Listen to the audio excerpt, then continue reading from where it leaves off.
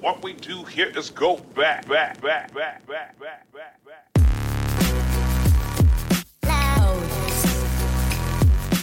It does no service to creating value for people where I came from if I won't say where I came from.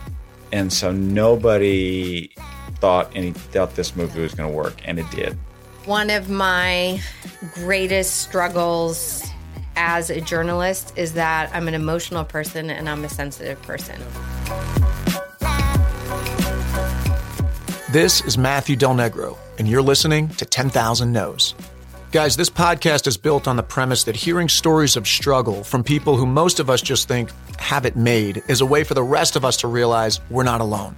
If you've already subscribed on iTunes and you like what you hear, thank you. And please share it with others. You can take a screenshot of your phone while you're listening, post it on your social media, tag @MattyDel on Instagram or @MatthewDelNegro on Twitter and Facebook.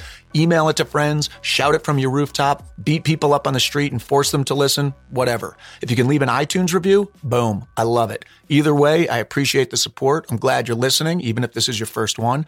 And I hope you're as inspired by my guests as I am. And I sat in bed and I was like, what do? I still had nobody to call. And I was terrified, but I had to go out and see what it was. Welcome to this episode of 10,000 No's. My guest today is Ben Odell, who recently produced the hit comedy How to Be a Latin Lover, starring his producing partner Eugenio Derbez, alongside Salma Hayek, Rob Lowe, and Kristen Bell. They're on the brink of releasing a remake of the classic comedy Overboard, due in theaters April 13th, with Eugenio starring alongside Anna Faris and Eva Longoria.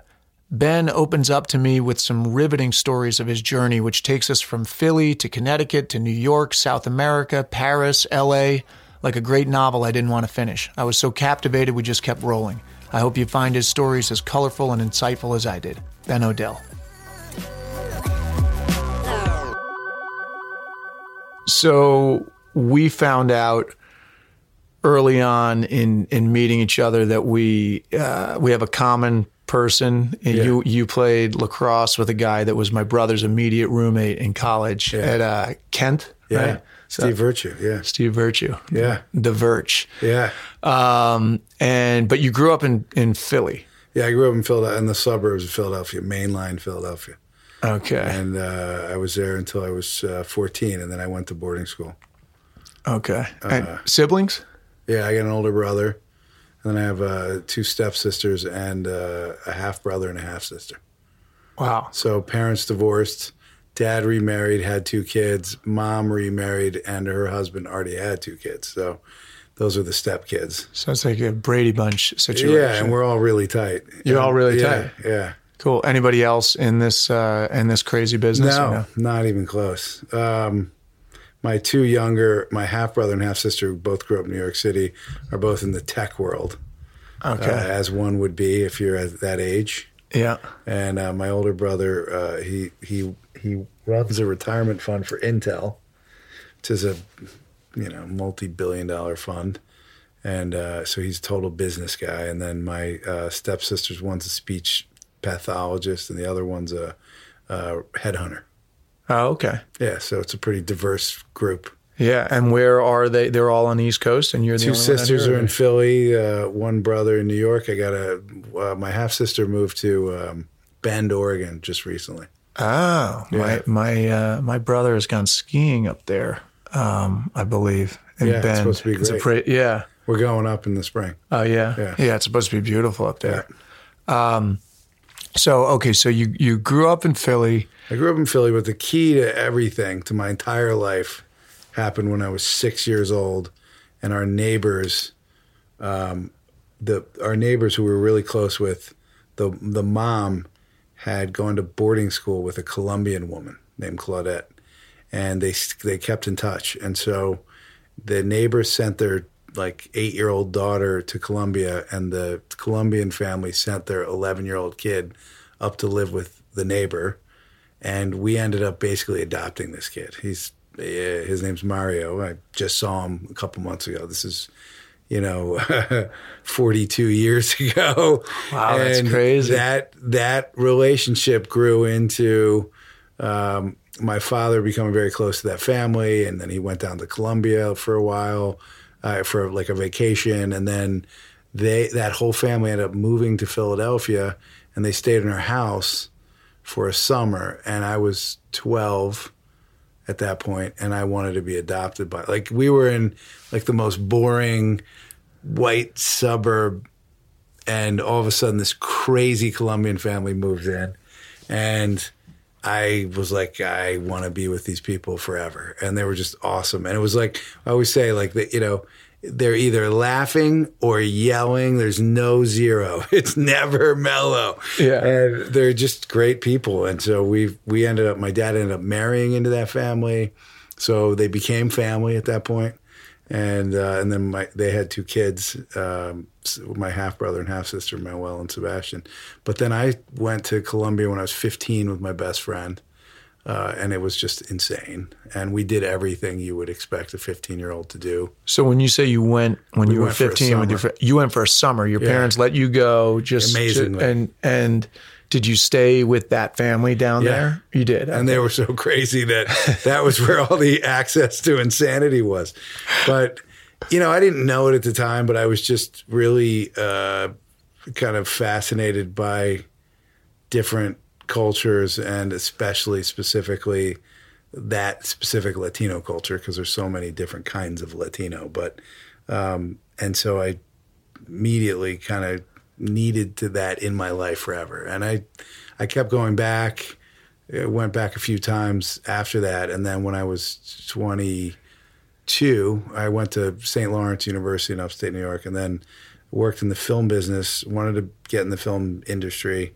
Spent a year in New York, and I worked as a production assistant on a movie called Jersey Girls with Jamie Gertz and Dylan McDermott.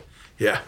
And then I worked in locations on that one. And then I did another movie called Mac, which John Turturro directed, which is actually an amazing film and amazing to watch him work. And I worked for the Maisel brothers, who were a documentary film team.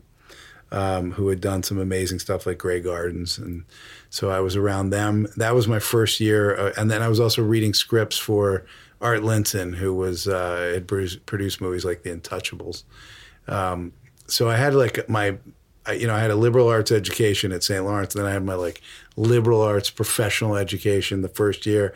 I saw a little of everything. I was writing scripts in my free time. And I realized that I had no life experience. So I decided to take up my dad, a friend of the family, a Colombian friend, was a producer in Colombia. She produced commercials, and she said, come on down, you can work for me. So after a year in New York, I said, if I want to be a writer, at the time I wanted to be a screenwriter, then I need life experience. So I decided to move to Colombia. Wow. And I was 22. And I just, my dad was like, look, if you look at the U.S. Census, Latinos are going to be, by 2000, it was going to be 40 million Latinos. If you understand what Latinos want and you make content for them, you can have a career. And all I heard was go to Colombia, beautiful women. Wait, what did your drugs. dad do? Because I think you told me that. I don't think I realized all of the prior history with Colombia, with the family friends. But you did tell me, I think the first time I met you, that you went there early in your 20s, and that you told me that your dad had said that. What did your dad do? He's a lawyer. He's a lawyer. Yeah, still a lawyer. But he just had a business sense that he's just one of the smartest people I know, and he knew I had a real affinity for that family, so it seemed to make sense.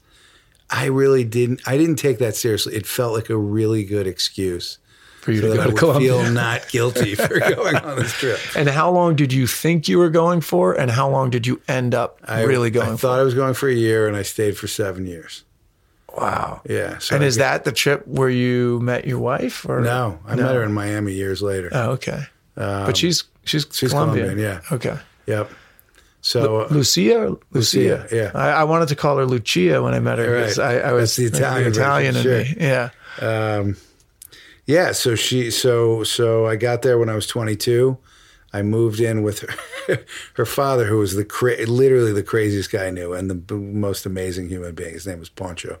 And I went to stay with him. And so he picks me up at the airport and he says, so how long are you staying for? And I said, a year. And he sort of looks at me and he goes, "Really?"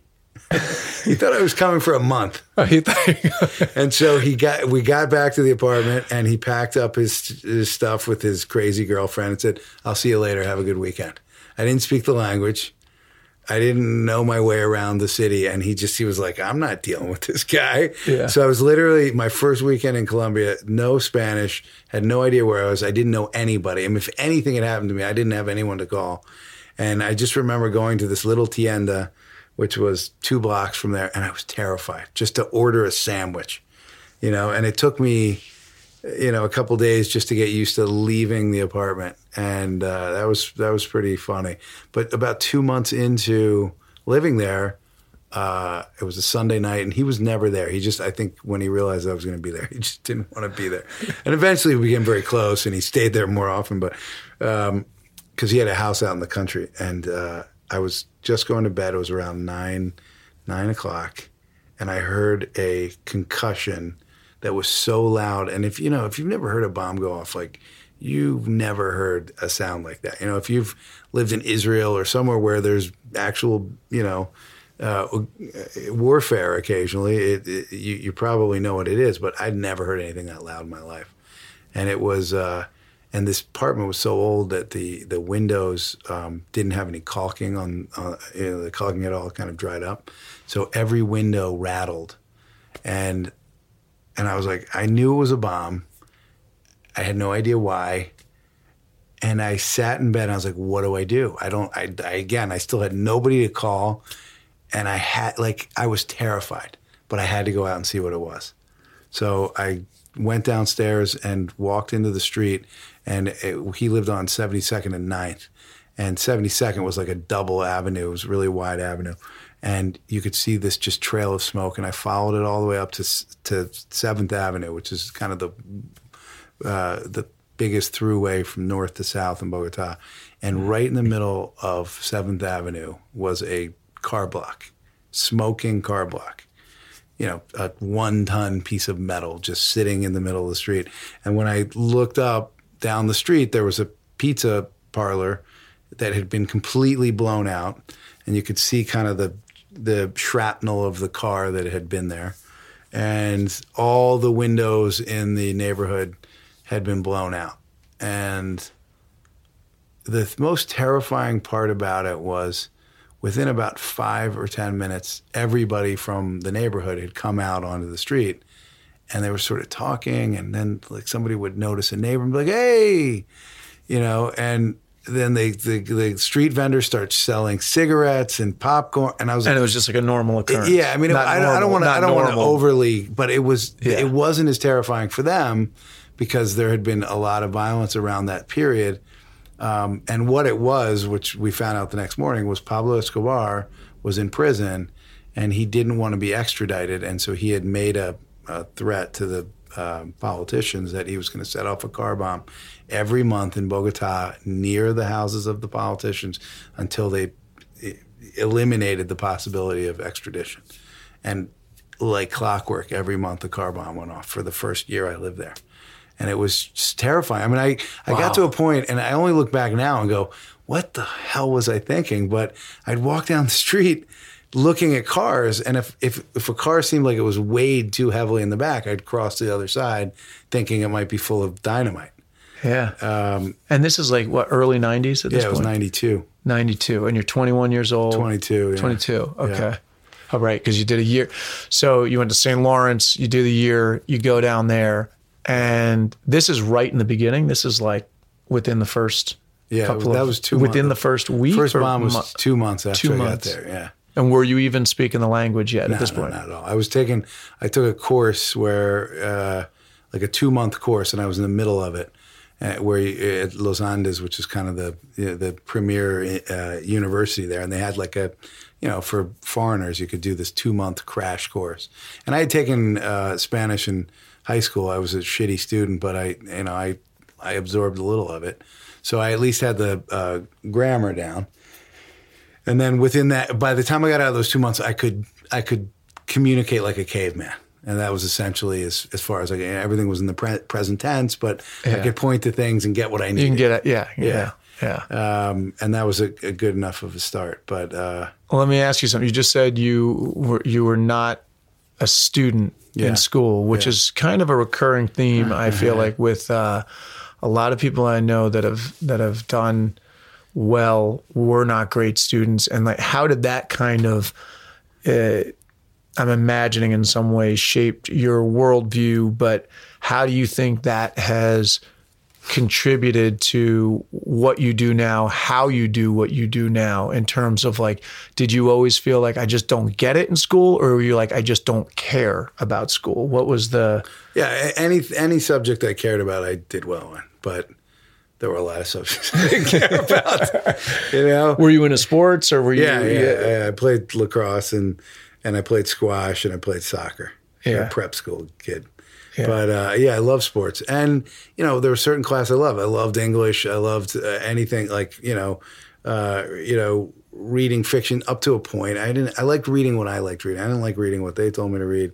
I just didn't like being told what to do, basically. Yeah. And I also was just tired all the time. Like in boarding school, especially, you know, you were out at 10, you had to wake up at a certain hour to go to breakfast. I was always tired. I would sneak between like the first two classes. I would sleep under my bed while everyone was at chapel, because they would check the room. So you had to sleep under your bed.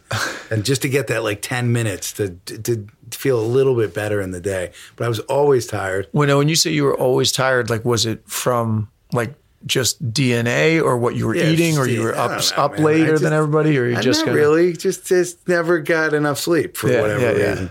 And you know, and like school was, I had a vivid imagination. Like I was great at writing. I became an editor of the newspaper, you know, but like I also had a really bad memory. Like I still do. I can't retain information.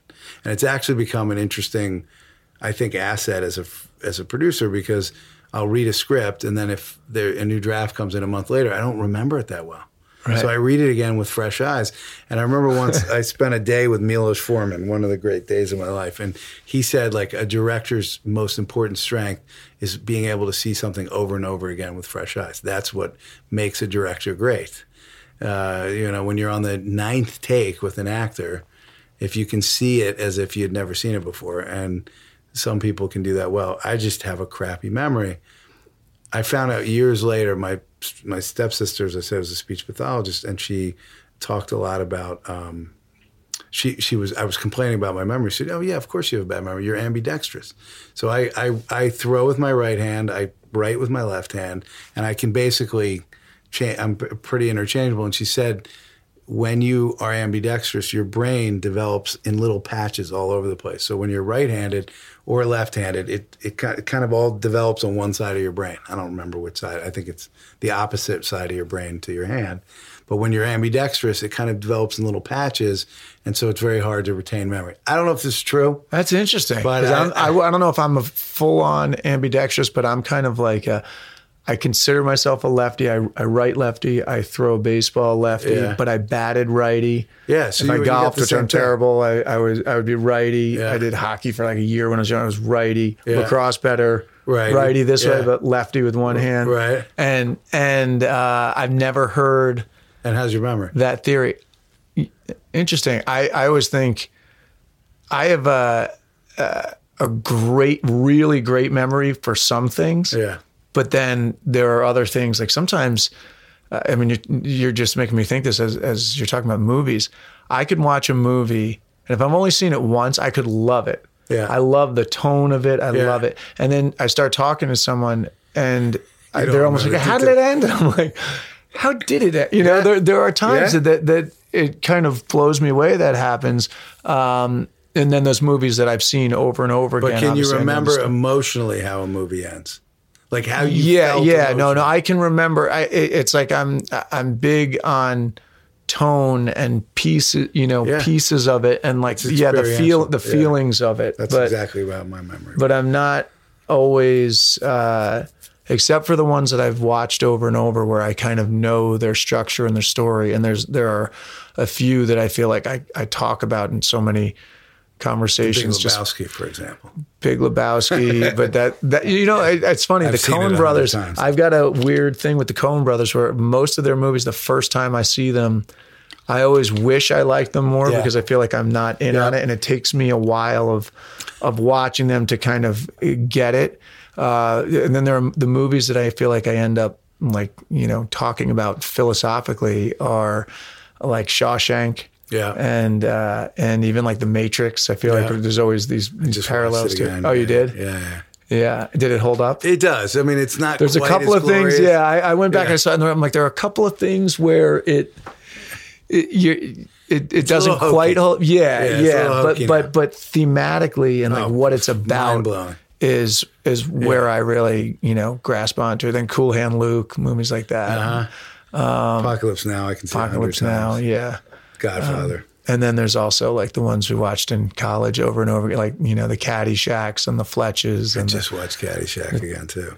Amazing. Yeah, Caddyshack is. Anyway, we digress. But okay, so you're in Philly now. I always think of, you make it sound like you had this really, aside from the Colombian influence, like you had this kind of,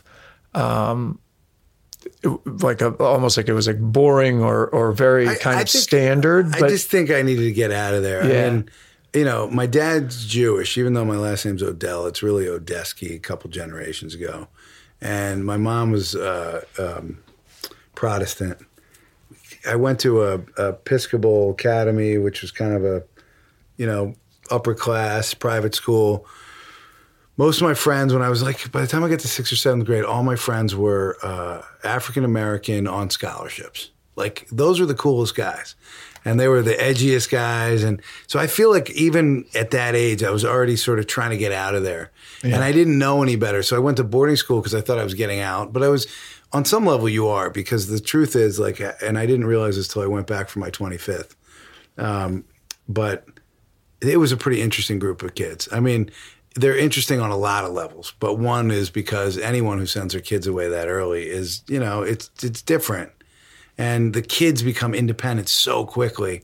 And like when I went back for the 25th, I was just blown away at what everybody was doing with their lives. I mean, it was amazing. All unique kind of. The people, by the way, the people that go back are the ones that want to talk about their lives, right? Yeah. So, that skews your view. But, half the kids were there and they were all living these amazing lives. But, it was still like mostly wealthy white people. Yeah. And then I went to St. Lawrence, which was still the same. And I have tons of friends from that part.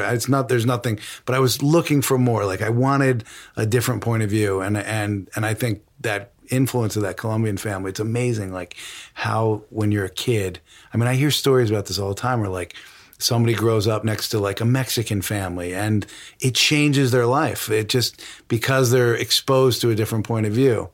And, I think I always kind of wanted out of that. But I look back now and I go back there and I still, there's a lot of great people, a lot of great people from boarding school, from college, funny, great people. I feel like and I'm sure you feel this too, because, you became an actor and you came from a world where there weren't a lot of actors, right? And so it's not like you went to an art school. Yeah. So you go back, you see your lacrosse buddies and it's like, you love them, but it's like you almost live dual lives, right? Because you're out here and you have this world and it's so different from the lives they're living. And, that's kind of, for whatever reason, I feel like I needed that. I was pushing always to like kind of rebel against whatever it was that was sort of the norm. Yeah. Yeah. That's interesting. I felt like that. I've actually even felt that I get cast in roles where my characters have a foot in two different worlds. Oh, yeah. And that's something that's like kind of followed me around, I think. Yeah.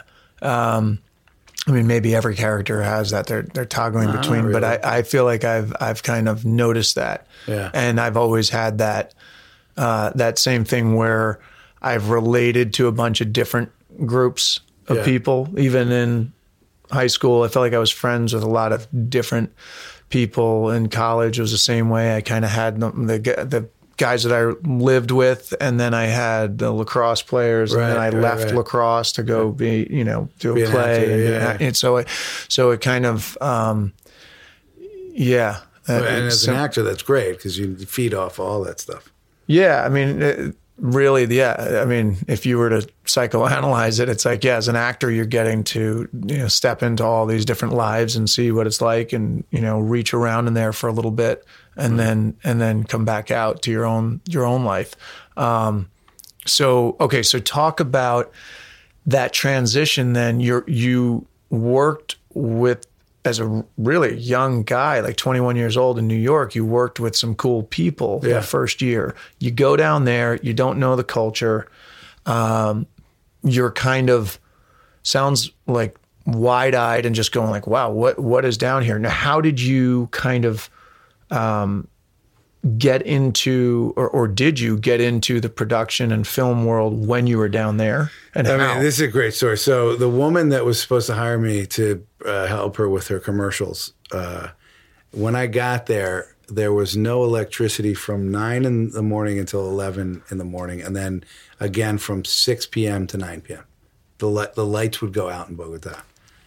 Okay, and the reason was just in her place, or just period? No, in the city. Oh, and I mean, maybe it was in different sectors of the city, but where I lived, no, it was actually, I think, all of Bogota. And there would only be street lights, and so what had happened is the Minister of Energy had stolen like $500 million that was needed to build a dam that would prevent this power shortage, which they had, and so. So when I got there, 6 to 9... That sounds like a Coen Brothers movie, actually, right there. You're right. It's actually a really good... It's funny. I don't think I've ever seen that depicted in any Colombian television, but it was such a weird time. And so from 6 to 9 p.m. at night, there's no television. Well, if you're producing commercials, that's peak hours. Like if you're not making commercials for that period, there are no commercials. Yeah. And so the woman said to me, I'm getting the fuck out of here. This place is too backward ass. She was Colombian.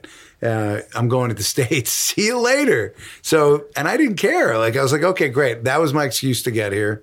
How early on into your as voyage? Soon as like a month or two in. Okay. So I was still studying at Andes. So I met a guy there named Andre, who I've just reconnected to on Facebook, the beauty of Facebook. And he was this British guy from Scunthorpe, like really like working class, tough. He had been traveling all over Latin America, like in a pair of like old, worn down army boots. That was his only pair of shoes, and like an old ratty jacket. And he had traveled all over the place. And he landed in Bogota and was taking a class at Los Andes, the same one I was. So we ended up becoming fast friends, and decided to travel from Bogota all the way up to Santa Marta, which is at the top of north of Colombia. And then we traveled all the way back down to Ecuador on buses. How long of a trip is this? So the trip from Bogota. Like weeks or months? Well, yeah, this was like a month or two. A month or two. Yeah. And how do you, if you don't mind me asking, like how do you pay for that? Were you working down there? My dad, when I graduated, my dad said, I'll give you some money for that year. So yeah. It wasn't a lot. It was a couple $100 a month. And you guys just like staying in youth hostels or crappy places really or whatever. shitty places, which was so much fun. Yeah. And the thing is, like, there was a whole circuit of people. First of all, no one would travel in Colombia at this time, right? So if you were going through Colombia, it was a certain kind of traveler. They were mostly Australians and Israelis, because Australians will travel anywhere and Israelis have no fear. Yeah. So, but then you get to a few Germans and a few Brits. And so they're all a little wacky. Yeah. And when you're getting on these buses and heading, you're all kind of heading to the same places. So you run into the same people over and over again, and you might diverge, and they go to one town, you go to another, but you'll run into them again, and it's just party town everywhere you go. And so we did that all the way up and down the country. But this is a time when the guerrilla had really, I mean, there's still a lot of problems with the guerrilla, but at the time it was pretty. We went through some pretty scary areas, and when the bus was stopped, it was either the army or the guerrilla. And if the guerrilla stopped you, they were looking for Americans. So it was terrifying. Holy. Yeah. And now, were you just too young and dumb to be afraid enough, or were you just like, well, whatever? No, I wasn't. I was afraid at times, but not afraid enough. Yeah. There was a time we were down in the Looking South. back, should you have been like, did you get really lucky to come out of there alive, or do you think like? I mean, look, I think the odds were worse there than when I was living in suburban Philadelphia. Yeah. But I guess it was pretty crazy. But your odds are still pretty good in these situations. Like, it wasn't like they were grabbing. There weren't that many Americans there. They didn't know. It wasn't an organized system. But I remember we were at a bar in the south of Colombia with these British people, and this guy gets really drunk, and he says, "I'm a gorilla," and he's like, "I eat Americans for breakfast," and he goes around the room, and he's like, "Where are you guys from?" And he goes, "British," but he's like, "Brits," and he comes to me, and I'm like, "I'm from Canada," and somebody drunkenly is like, "No, he's not. He's from the United States." So he sits there, and he's like, "I fucking hate Americans," and he goes on and on and on, and so I was like, what do I do? Like, I don't know if this guy's serious, if he has a gun, if he's going to do something to me. And he was like really like talking about the States and, how he wanted to hurt me. And so I was like, all right, well, let me buy you a drink. And I just bought him like 10 aguardientes. He couldn't move by the time he was paralyzed, just passed out. Self-defense 101. Yeah, right? Get him drunk. Yeah. But there was crazy stories like that all the time. And so you go, you do that, I mean, I would imagine that's just adventure after adventure, and you come back from that to Bogota. Yeah. Am I pronouncing it right? Yeah. Bogota. I have that. Yeah, very nice. And now that woman has left. Yeah. So you don't have a job. Right.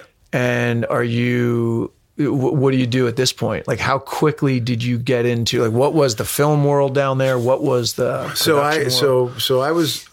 I started immediately kind of watching Colombian television. I didn't speak Spanish very well, but I was just curious what they were making there.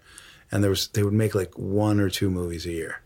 And so I'd go see whatever I could. And I was watching all the Latin American cinema. And Latin American cinema, from the 60s until probably the 90s was very political. Like, they weren't really making anything that was commercial or genre. It was all very political. And I was sort of looking at what was around, but I couldn't speak the language well enough. But I managed to find a job teaching English at a private high school.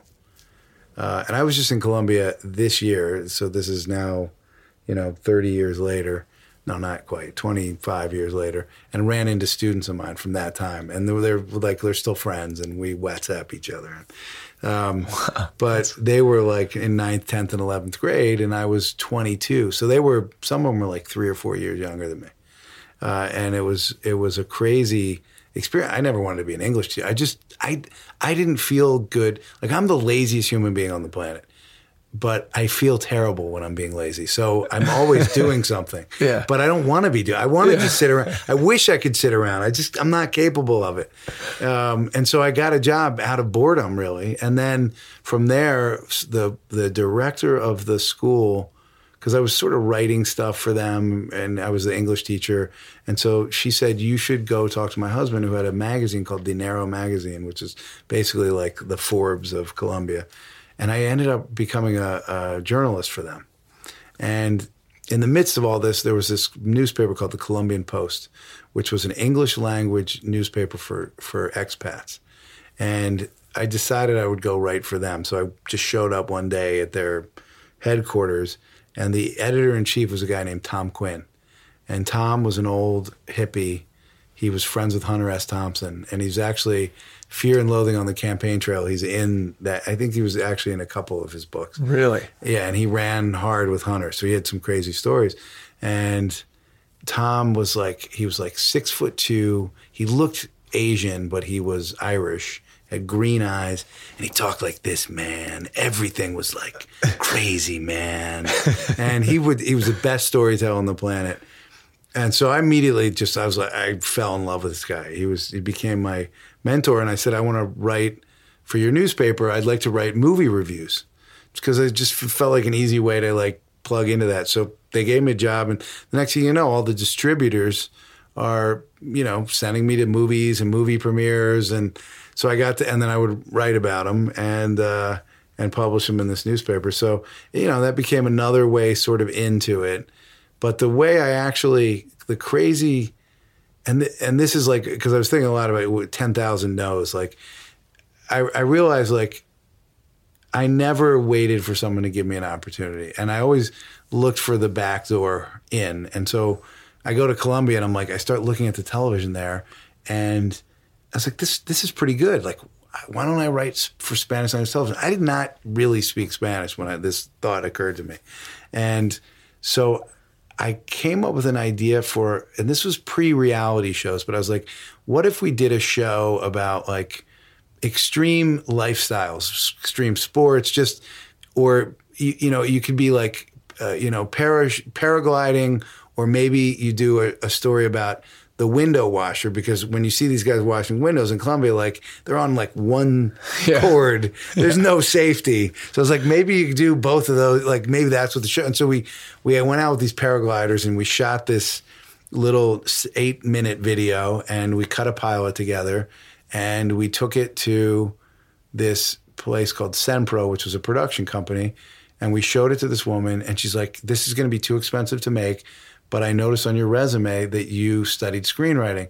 And at this point, I had a degree in English, but I'd taken one course with Robert McKee. And she saw that, and so she said, we need a writer for this kids show. And this is where it gets really crazy. The lead male on that show had lived in New York and studied, like, I think it's Stella Adler, and had become friends with my stepmother, because remember, my dad married a Colombian woman, and he was Colombian. So I was friends with him. So when this woman offered me the show, it was called De Pies a Cabeza, which means from head to toe, and it was about a kids soccer team. And so I called up Felipe Noguera, who was the star, and I was like, "Can you explain to me?" Like, because they wanted me to pitch like a concept for the show. And so he sat down, he showed me a couple episodes, explained all the character dynamics. And then I went off and wrote like a 2-page pitch. And I had a girlfriend at the time who was bilingual, and she was a seamstress. So she would sew dresses with one hand, and she could cradle the phone. So I would write in Spanish, but I needed her to translate. I didn't have a computer then. So, it was so slow. Yeah. So she would just translate for me. And so I wrote this thing out, brought it down. They hired me. And so I became a writer in this writer's room for the show in Spanish, and I still barely spoke it. And the writer's room is all Spanish speaking. Yeah. And you're the only American dude in there. I mean, I was the only. And how old are you? 24, 25? Yeah, 24, yeah. Holy shit. So I start there, and then. And was this a big show down there? Was this like it was a pretty big, I mean, it was like a family show, but it was pretty well known. Yeah. And then from there, I said to Tom one day, I said, Tom, if you could make a movie about something in Colombia that wasn't narco trafficking, because at the time, Colombians were very sensitive to that. Since then, they're making 2 or 3 soap operas a year about narco trafficking. But at the time in the 90s, because it was so prevalent and it was in their faces and people were watching their families get killed, they didn't want it. Yeah. So I said, what's another story we could tell? And he said, without missing a beat, he said, emeralds. So Colombia produces 60% of the world's emeralds, and it all happens in this little area called Muso, which is, there's no government presence really. It's a feudal system. So you have these like warlords who control these mines, and they lease them for like 40 years at a time from the government. And they have these miners who work there for food and shelter 28 days of the month. And then 2 days of the month, they keep whatever they find. And you can put $1 million in the palm of your hand. So imagine in a place where there's no government presence, no police, everyone's armed, and you can carry large amounts of currency or, precious gems in your pocket. It was a crazy Wild West. And he said, what if we set something in that world? And it ended up coming back to narco trafficking, because there was this moment where we were telling it from the other side, where Pablo Escobar had this guy named Rodriguez Gacha. If you ever watched Narcos, it was Louis Guzman in Narcos, but in the first season. But Rodriguez Gacha was this crazy guy who decided he was going to go into the Emerald Zone and take it over and control it because the emerald business was great, but the cocaine business was much better. Yeah. And they could launder money so easily through emeralds. So he figured if they could take over the emerald zone, and the emerald miners who had been there for 100 years and were crazier and they were armed to the teeth, they pushed them back out. Like they came in with a whole army and they pushed them out. So, and they used the DEA. This is the myth. It turns out this isn't all true, but at the time, this is what we thought. They actually coordinated with the DEA to kill Rodriguez Gacha and his son. So that was kind of, we were going to tell the story through the DEA who gets involved in this crazy story. So we put together this pitch, and I flew back to New York to pitch it to the one producer I knew, and it was, this is such a good story. I got to tell this whole story. So Tribeca Film Center, Robert De Niro's company, Yeah. I knew one of their creative executives there, a guy named Scott something. I don't even remember his name anymore. And because I had been reading scripts for Art Linson, who had an office in that building, along with the Weinsteins and the rest of them. So I called him up and was like, I got a pitch for you. And he says, great, come on in. Come on in at 6 o'clock and you can pitch this thing to me. It was my first pitch ever. And I went. You're still 24 or 25, or this is a little bit after? I was 24. Okay. So I go to him. By the way, actually, this was before I started writing for De Piazza Cabeza.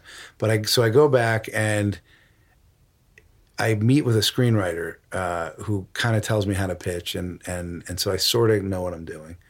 And I'm so nervous that before the meeting, I go into a bar and I'm like, I'm just gonna have one beer just to take the. And so it was like it was like 4 PM, so it's like happy hour, and you could get like one beer for $1, but you could get a pitcher for $3. I'm like, pitcher, it must be a little bigger than a beer, right? They put a pitcher this big in front of me, and I'm so nervous. I look down and the pitcher's gone. Like, I didn't even notice I drank it. Yeah. And I get up, I'm like, but I'm fine. As soon as I get up, the bar starts spinning. I am shit-faced. And I go into this pitch, obliterated. Like, I barely remember it. But I was very relaxed. And at the end of it, I don't know if he was terrified or like completely engaged by the story, but he said, that's a great story. We have something about gold miners in Brazil, so this probably doesn't work for us. But anytime you want, come back and pitch me something else. So I took that. I ended up staying in New York for about 8 months and working on Wall Street, which is a whole other, because I was trying to figure out my next move. And I almost got sucked back in. I was working as a writer for Morgan Stanley and writing brochures and just. And working at their place, Times Square? No, working downtown. Okay. To Twin Towers. Oh, okay. And I was making. They were paying me a lot of money, and then I said, what am I doing? And I flew back to Columbia. That's when I got the job for that show, and I shot the pilot. And then, but what I said to Tom about the Emerald thing, I was like, because I pitched it to like 4 or 5 producers, and they all said, you're not a writer. Like, you have no writing samples. Go write it, and if it's good, we'll buy it from you. So I said to Tom, I said, look, why don't we sell this as a TV show in Columbia? So we kind of tweaked it, and we turned it into a sort of. Now, is he still writing for the Yeah, he was writing for Time the News. He was the Time News Andy's correspondent. He was the editor of the Colombian Post. He worked for Forbes. He was just like he was all over. Okay, yeah. And he also had a column in El Tiempo, which was like the New York Times of Colombia. So I said, why don't we write it as a show? And we turned it in. We took the structure of The Fugitive. So we had a guy who goes into the Emerald Zone, and he gets caught up in. There's a drug called Burundanga, and I'd heard this story from somebody. This really nice guy who I'd met through my Colombian family, and they said he went to jail for manslaughter. And I was like, that guy's so nice. I said, well, he was in a bar in the Llanos, which is kind of cowboy country, and somebody had drugged his drink. And when you take Burundanga, you lose your will. But you'll do whatever you're told. Somebody put a gun in his hand and pointed to the other side of the room and said, go kill that guy. And he woke up in jail. And so I was like, that's the amazing beginning. Yeah. So that's how the show begins. This guy goes in the Emerald Zone. He's looking for something.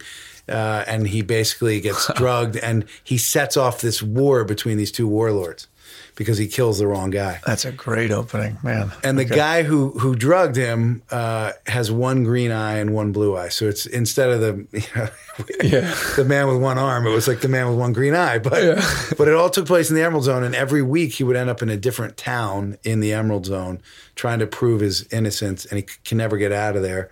And like he'd end up in a town full of like widows, which there really is a town like this, that all the women who live there, their men were killed in this Emerald War that had gone on. So did you sold this? We sold it. You made it? We sold it. We made 100 episodes, and it became the highest rated show on Colombian television. And holy crap, really? Yeah. It was not great. And by the way, if you Google Fuego Verde and TV show or Serie de Televisión, so you can see the opening credits and you can watch the show. And we used to call it special defects. Like Tom and I, as I say, he was an old hippie, so we'd roll a spleef, and we would every Tuesday night when the show would come on, we would watch it, and we would really like laugh our heads off because it was not well made. But the truth is, in Colombia, the reason we did an action show is because I was watching the television there, and everything was made for women. It was all soap operas. It was all very emotional, soapy shows. And the men were either watching sports or news, or they were watching soap operas with their wives, but there's nothing male driven. So, and this is before cable. And so I said, well, let's do an action adventure show. And there was no budget. I think the budget was like $50,000 an episode. But it was real TV. I mean, it's real. It was and like we shot the first TV, 5 episodes in the Emerald Zone, so that was like groundbreaking. Wow. Would you consider it the equivalent of network TV nowadays? Yeah, it is network television. It's network television. But it had like it got up to like a 46 rating. Like it was literally half of the households that had television. And you guys were the creators and the showrunners. Yeah, we're the showrunners. They didn't have that name. Yeah, there was. Really, did you have a writer's room? Yeah, okay, 4 of us. So Tom he would do the research because he was a full-time journalist. So I would write the stories, and then he would come in and kind of add his journalistic take on them, and then I would kick him to sometimes I'd write them myself, and sometimes I'd kick him to the screenwriter, and he would dialogue them out, and that was kind of how we did them. And at this point, how old are you now? 26? Yeah. Wow. I mean, that's incredible, man. It was crazy. That's incredible. It's crazy looking back. Like, it's hard. Did you realize it when you were in it? Did you realize, like, holy cow, I'm in Colombia making a TV show, doing 100 episodes. Like, you had just gotten there 5 years before and didn't speak the language. It's one of those things, like, I was looking at your IMDb, like, you've done a lot of acting, right? You've had a really good career. That's hard. Nice to hear. No, but right. But here's the thing, is like, when you're in the middle of it, you're just, every day you're working, getting up, doing your due. Yeah. And it's very hard to step outside of it. I didn't know what I was doing. Like, it was crazy, but then I'd go back to New York, and all my friends were on Wall Street, and it was such a disconnect that I couldn't, like, people would be like, really? Like, it was just too weird, and it actually was very hard to translate that back into a career in the U.S. Well, it's funny for me right now because I'm sure we're going to get into your most recent film, How to Be a Latin Lover, and that's a big deal. And yet, so I know you've done big deal things, but I'm hearing this and I'm like, wait, you were 26 and you were in Colombia and you had 100 episodes of a TV show. To me, that's like, I mean, that just doesn't happen that often. Especially when you go down there, you didn't know the language. You didn't even really know what you were necessarily doing down there. Not at all. At first, and so I hear like a couple of different things. I hear one is like what you just said about you saw that there was no programming really for men, which reminds me of what your dad said, which is go down and if you know what the Latinos want, that's going to be big in the U.S. In the U.S. eventually, and And you had that same kind of mind, I guess, as a producer to go, like as a marketer, really to go like, oh, there's a gap here. There's a need. Yeah. Let's fill that because we could write about anything. Let's do that. And then the other thing is just kind of that it seems like even just you showing up at the job with Tom and then like getting a job. It's like, well, how'd you do? You seem to just have maybe it goes back to you traveling with the guy from the British guy. Yeah. Where you're not afraid of taking risks. Yeah, I mean, I'm like full of fear. That's the crazy part. I can never, like, I've done so many crazy things, and yet I don't think I was like, no sweat. Like, I was often shitting my pants in some of the situations I put myself in, but it was addictive. And so getting into that was bizarre. I mean, it was a bizarre, and you couldn't have done it like today. You couldn't do it. Like the Colombian television industry. All over Latin America is so organized now. Like you couldn't just go in there and be like some, but at the time there's no internet. Like this is a major, we started seeing the internet in like 96. So there was, to be a foreigner there, to them it was exotic and it was interesting, and you're coming from the United States. So I had taken one course with Robert McGee, and it was like the woman from Sempro happened to know who Robert McGee was, and that somehow had a cachet. But Robert McKee, by the way. Yeah, Robert McKee, that's right. But it was crazy. That is, I mean, that's I love that story. Now, so you do that. Did that open tons of doors, or were you kind of like a player in that world down there now after this? Like, it sounds like it's a pretty, I mean, I know you're not going to say that, but like, did all of a sudden people knew who you were? They knew the show. Definitely. And I was getting interviewed on so I get to live all the fantasies, right? Because, I've won about 150,000 Oscars at this point because I've fantasized about it so many times.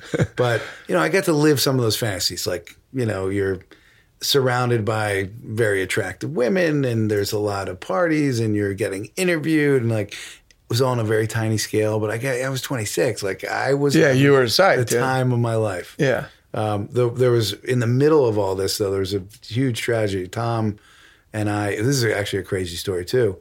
We had sold a new show. Tom was a journalist from the time when he moved to Colombia. He was friends with Hunter S. Thompson. He moves down to Colombia. He had the craziest stories. In fact, Rolling Stone used to print like the 10 best drug stories of the year every year. And Tom was one of them. I think it was like 73 because he got busted by this cop buying pot in Bogota. And he was so mad that he called the cop up and said, "Hey, I'll buy that pot back from you." And the guy, just come to my apartment. And when he showed up in his apartment, he had called another cop, and that cop busted this cop, and he had to go into hiding. Like they were going to kill him. So that made its way into Rolling Stone magazine. But he was a crazy guy. And every night we were writing, he would come to my house around 9:00 to check over the stories on Fuego Verde. He would write for a while, and then we would sit back and roll a spleef and talk about life.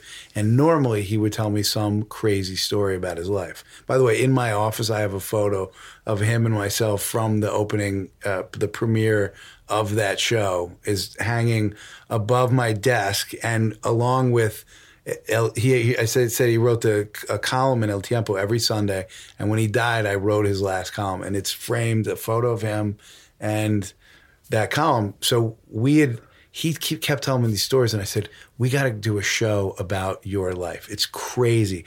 And so we had this idea. It was called Corresponsal, which means foreign correspondent.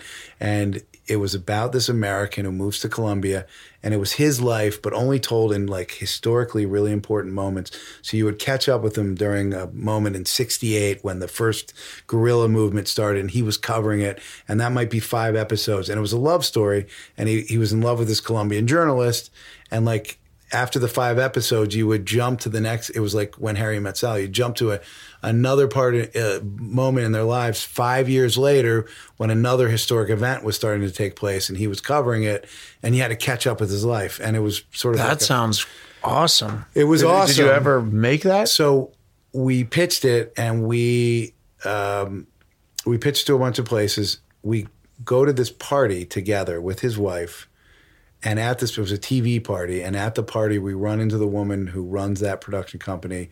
They weren't production companies. The way it worked in Colombia at that time is like production companies would own like a slot. Like they would have the 8:30 slot on Thursdays on one of the two channels. And they could program it with whatever they wanted. And they would have to commercialize it themselves and they would make money on it. So they owned a prime slot and they said, guess what? We're buying your show. And Tom, who had really basically quit drinking, had a few drinks that night. He was getting ready to leave. He says, "You want to come back with me?" I was like, "Nope, I'm going to stay here." There was a lady friend and he drove off the side of a bridge with his wife and died instantly. So, oh my God, this was in like, man, I'm so sorry. it was a long time ago. I mean, but I only knew him like, I don't know, maybe 3 years, but he's still like, I mean, like I said, like I have a photo of him behind my desk. Well, just the way guy. you were talking about him, and then you said a couple of minutes ago after he died, you wrote his last column, so obviously, spoiler alert there. But the way you were talking about him the whole time, I mean, he's obviously very alive. Yeah. To you, I had no idea until you said that a couple of minutes ago. But I'm sorry, just because it's just he's so amazing, tragic, and he was amazing. And it was crazy because that it happened that night. They literally like told you that night, and like. I got a call whatever, at 5 a.m. from an Emerald. I'm not sure if he was killed. All right. Like if someone drove him off the side of the road, because the guy who called me was actually an Emerald miner who had been assigned to keep an eye on us while we were writing the show, because the warlord who we were sort of writing the show about wanted somebody close, and this guy, I guess, wanted to be an actor. I put him in a couple episodes of the show, but he would call me every once in a while, and he was a hitman but he would tell me stories and and he was sort of there to help me, but he was really keeping an eye on me, and he was the guy who called me at 5 a.m. And about a year ago, I woke up at like 2 a.m. I was like, oh my God, I think that guy might have had something to do with this. Like, why did he know? I still don't know to this day. So it was crazy. That's a whole, like, we can spend hours talking about that. Yeah. So that show was, at that point when you were at that party that night, that was when that network said, we want to buy your show? Literally? They wanted to buy the new show about his life. The new show about his life. That night. Yep. They told you that. Yep. And he left that party where he drank a little more because of that, like kind of celebrating, and left. And died. Wow. Yeah, it was pretty crazy. Holy. So we ended up writing the first 5 episodes of that show and never making it. I sold a couple more shows. I had another show on the air, and then I wrote a feature film called Golpe de Estadio with this French friend of mine who's also, you should do a podcast with that guy because he's amazing. He was. Is he here? No, he lives in Cartagena. He runs a hotel in the old city now, but he was basically, when I met him, he was like Indiana Jones. He was pulling gold out of the land, like old Colombian. Really? Yeah, pre-Columbian art. But he wanted to be a writer, and he had written a book when he was young, and he wanted to write television, and I became friends with him. I had interviewed him as a journalist, and so I ended up writing a couple episodes of Fuego Verde with him, and then he says, I got this idea for a movie, about the police and the guerrilla fighting over oil somewhere in the middle of nowhere, and they want to make a truce to watch the World Cup games. And the movie would take place in 1993, and the World Cup in 94, Colombia qualifies. That's the year Andres Escobar is killed after the self-goal, if you remember that kind of big scandal. But they qualified for the World Cup. It was the first time, I think, maybe ever, if not in years.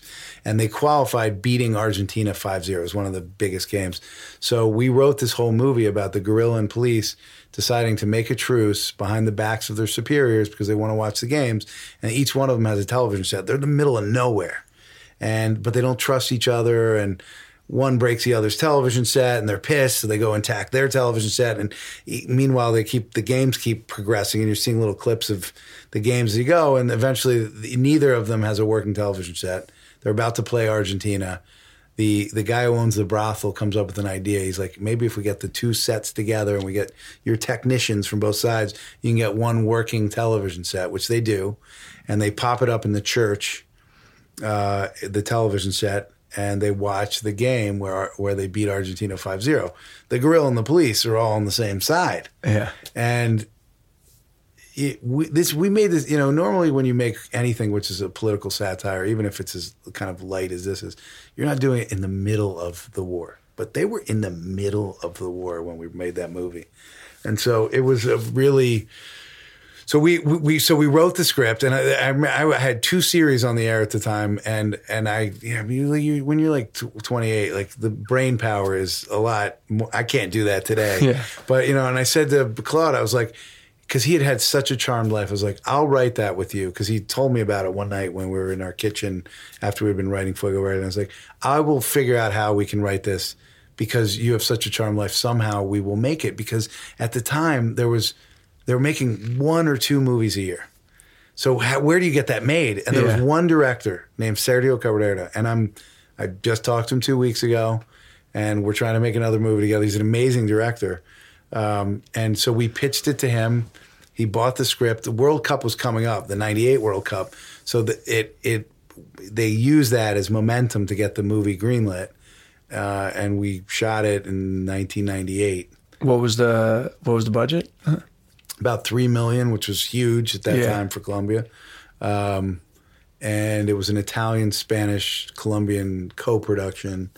And I love that movie. It's a pretty flawed film. You can't find it anywhere.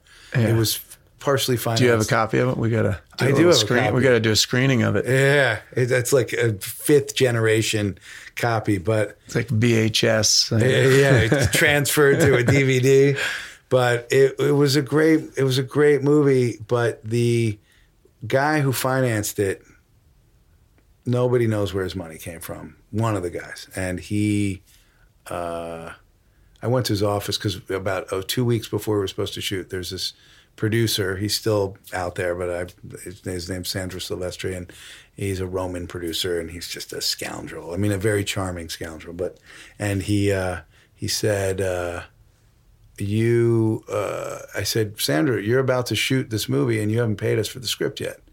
And so he sort of looks at me as a tear is rolling down his eyes. He's like, I don't know if, I was like, you gotta, if you're not paying us, I don't know how you're shooting. And so he's like, the next day I get a call. He's like, go to the financier's office. So we go to this office in the middle of like the nicest part of Bogota in this beautiful office building.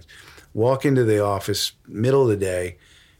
There's desks everywhere, phones, and there's no one there. No one's ever worked there. And there's one light on in the back. And I walk to the back, and he's sitting there with the lights on. He's the only guy, clearly, who's ever been in this office. And there's a diploma from Georgetown University hanging behind him. And he opens up a drawer, and it's full of $100 bills. And he pulls out $15,000 and clunks it on the table and goes, there you go. Now you're paid. Sign this. So wow. And he owns the movie, and so the movie's never been sold. It's like it's just in sort of purgatory. Like you can watch it on Colombian television, you can see it in Spain, but it'll never get sold to Netflix. But did it have a theatrical release there? And it did incredibly well. It did. It's still one of the highest grossing movies of all time, but you can't find it because the guy, I don't know what he did. I don't know if he just didn't care, but they never sold it. They don't have, so it's a mess.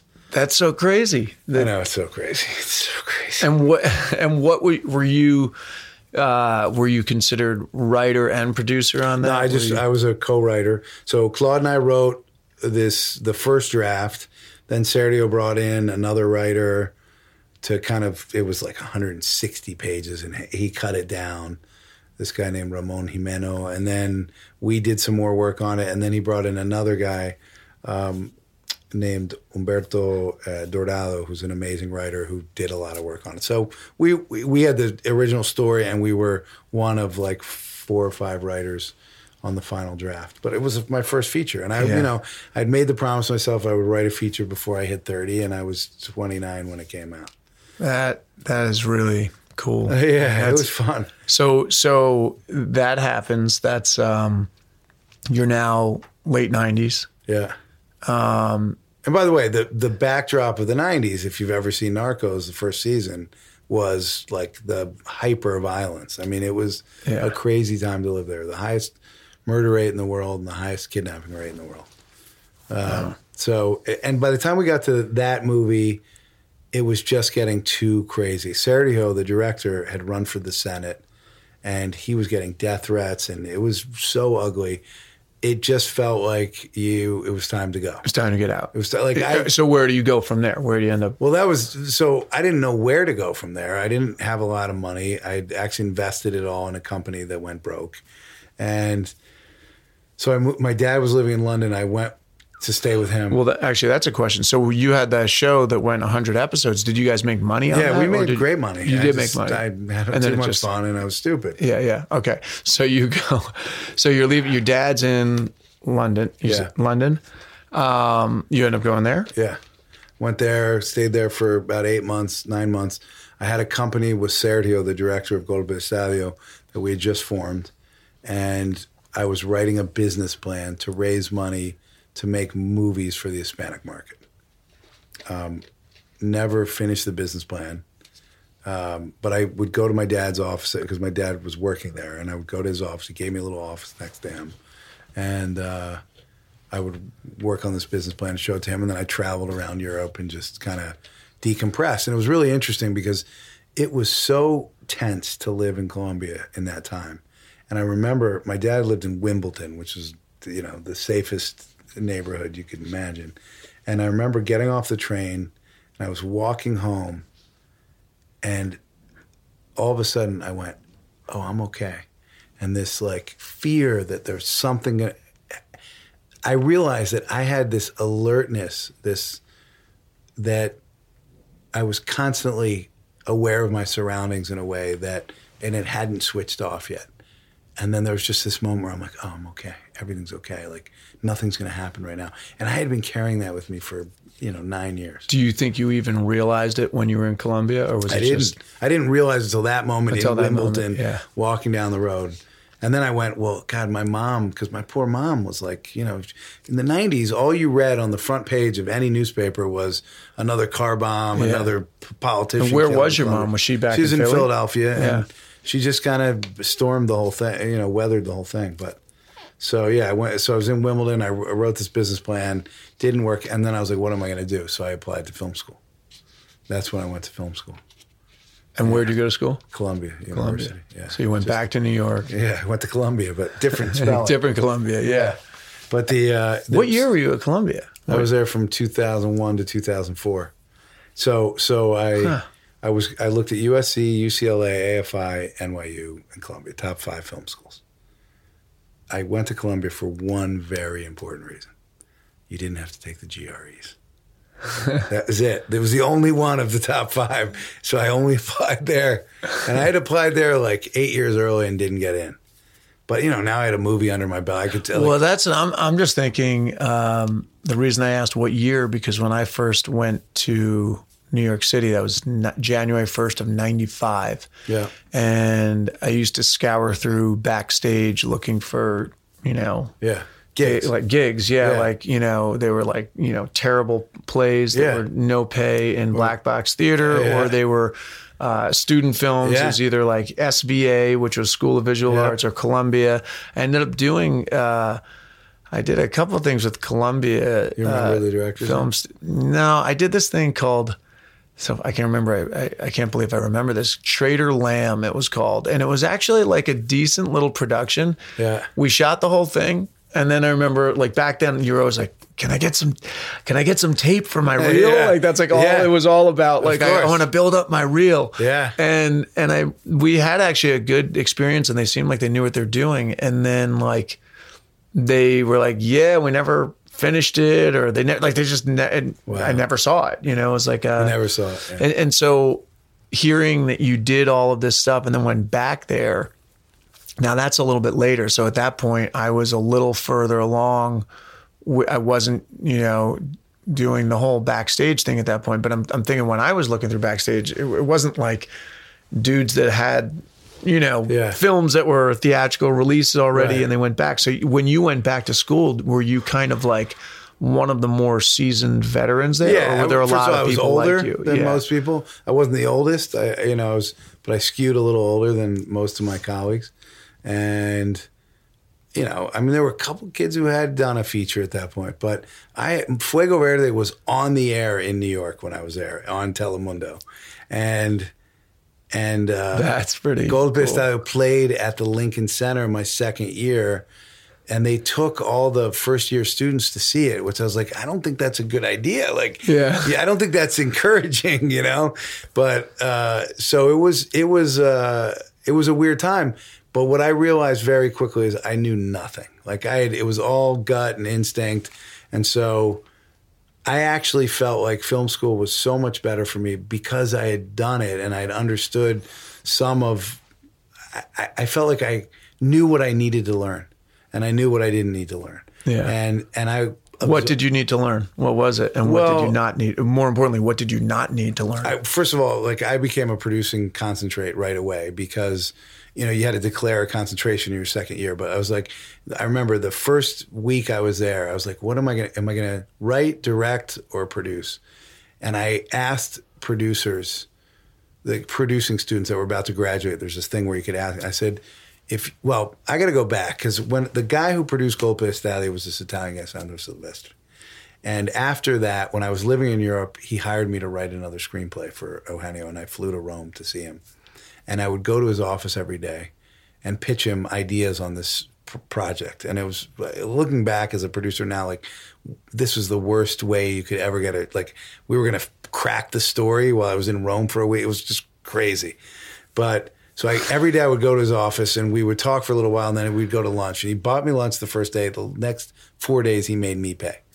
And he was a 300-pound man and he rode a motorcycle and he would make me ride the motorcycle. And he had a helmet box on the back. So he was this wide, he was huge, and the space between his butt and the helmet box was so narrow that I couldn't open my legs enough to get between them. So I sat on the helmet box. And this is a true story. We're driving down the streets of Rome. I'm sitting on the helmet box. So I'm 2 feet above him. He's a 300-pound man on a motorcycle. And I swear this happened. We stopped at a light and there were a bunch of Japanese tourists and they look over and they start taking pictures. And it had to be the weirdest fucking thing. And so we go out to lunch every day, and I keep telling him my ideas, and he hates everything. And at the end of that trip, I went, "Why does this asshole get to decide what we're going to make? Right? Why? What makes?" And he had told me his life story, and he wasn't that accomplished as a producer. Yeah. So it's because he declared himself a producer. He has some dominion over my ideas. And I was like, well, then I'd rather be him. I always said I'd rather be an asshole than work for one, right? Yeah. So I was like, I want to become a producer. So when I went to Columbia, I was sort of focused on that. And the first week, I remember asking a producing concentrator who was about to graduate, who's gone on to do some interesting stuff. I said, do you think you could produce a movie when you walk out of Columbia? She said, absolutely. You couldn't really direct a movie right out of Columbia. You couldn't you couldn't sell a script right out of Columbia, but you could produce a movie, which is what I was certain at that point that I wanted to do that because I wanted to make money, and sustain myself. And, I secretly harbor a desire still to direct, and I'm actually trying to do that now. But, I think, I'll tell you what I knew not to do in film school, because I feel like I learned it with everybody. And I had a policy, no matter whether I thought I knew more than the teacher, and a lot of the kids would be like, none of us were kids, but felt like we knew more than the teachers did. I was like, there's got to, just for the semester that I'm with them, whatever they're teaching me, I'm gonna buy into it and try to take at least one thing away from it. And so, but the thing that I did know not to do, this was the important thing about going to film school at that age, is there was no, I wasn't worried about whether I was popular. I didn't have to hang, and I had great friends coming out and I'm still very close to them, but I wasn't sucked up into this social thing, and there was so much competitiveness, and I was extremely competitive, but not in the sense of it wasn't didn't get bogged down by it. And I saw that happening all the time. Like, there's a lot of people complaining about what was fair and not fair and who got the scholarships and who didn't. And it was very political, and I just didn't do any of that. And I was like, I became really close to all the professors. I'm still close to them. And I just sucked it. I didn't give a shit. Like, I would be the guy who would ask 50 questions. And because if, that's what I was there for. Like, you didn't care what anybody else was thinking. Everything. Like, oh, this guy's a pain in the ass. You don't care because you're like, I'm going to get out of it what I want to get out of it. Yeah. What I'm paying to get out of this. Yeah. And I produced a feature while I was in the first. While you were still there. Yeah, and it was you had to do 3 films while you were there. By the way, after I did that, they prohibited feature producing because you had all the equipment and you had your students. So you were totally taking advantage of the system. I shot all over Columbia University because you could do that, and they give you free insurance, which is expensive. So we could make the movie very cheaply, but it was part of my graduation. So I was moving. What was that fast. movie called? And that was called Confess. I don't know where it is now. I saw it on Showtime not that long ago. You're proud of it still? I am proud of it. Actually, I went back and watched it. That's a movie that really, it was about a guy who starts kidnapping people and making them confess on the internet, and he posts their confessions. This is before YouTube. People weren't really posting videos at that point like that. And so it was pretty amazing. And he didn't really have a political bent. He was just pissed, but he sort of finds it along the way as he goes. And it was. Did you write it as well, or no? I didn't. We developed it. We definitely spent a lot of time with the writer-director, a guy named Stefan Schaefer, who's a really talented guy. But I produced it with this guy, John Stern, who was my partner. We started this company together. And John's now a huge TV producer here in L.A. I was just going to say, I know that Abominable Pictures. He just did... what's it called? It's the story of National Lampoon that was on Netflix. But he does like Wet Hot American Summer, the series and stuff like that. He's a great guy. He's a close friend still as well. So you go there. That's a 2-year program. It's a 3-year program. 2 years of classes, and then you have like 1 to 3 years of this period where you can still get loans. And a lot of people live in that limbo and sort of are trying to figure out their next move. And I was 30 when I got to school. So I knew I had to be working. So I was making money in my second year, and by the time I was going to my third year, I was making enough to live on without student loans. And I graduated at the end of that third year. Yeah. Did you stay in New York for a while? I stayed in New York. Started this company. We opened. We had an office at the Green Street Film Center. You remember that place down on? Yeah, way in Tribeca. Way down. Yeah. Yeah. All the producers, not all of them, but a lot of them, like the independent producers, all had. And Naked Angels was there. There's a bunch of little. Yeah. And I think that's where I know it from Naked Angels. I think. Yeah. What's his name? The guy who started that. Tuesdays at 9. They used to do this thing for. I don't know if it was down there or was. Anyway, it was like actors would get together and read scripts, and you'd go there and they'd like assign you at Naked Angels or at Naked Angels. I think they were the ones that started it.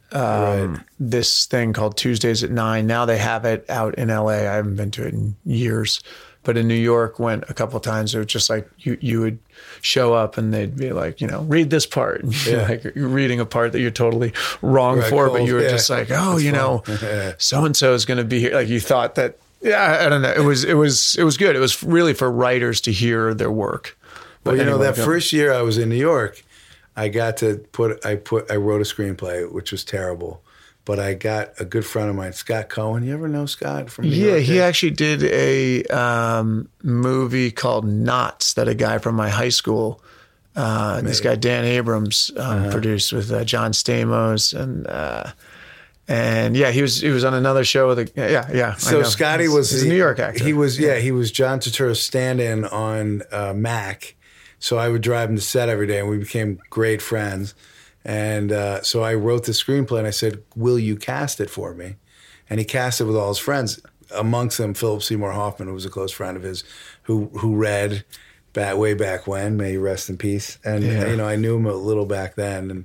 It was amazing because one thing I always tell actors was I remember asking him, like, how you doing? He's like, I just did this movie, Son of a Woman. It was really nice to do something where I'm playing a high school student because I know it's the last time I'm ever going to be able to do a role like that.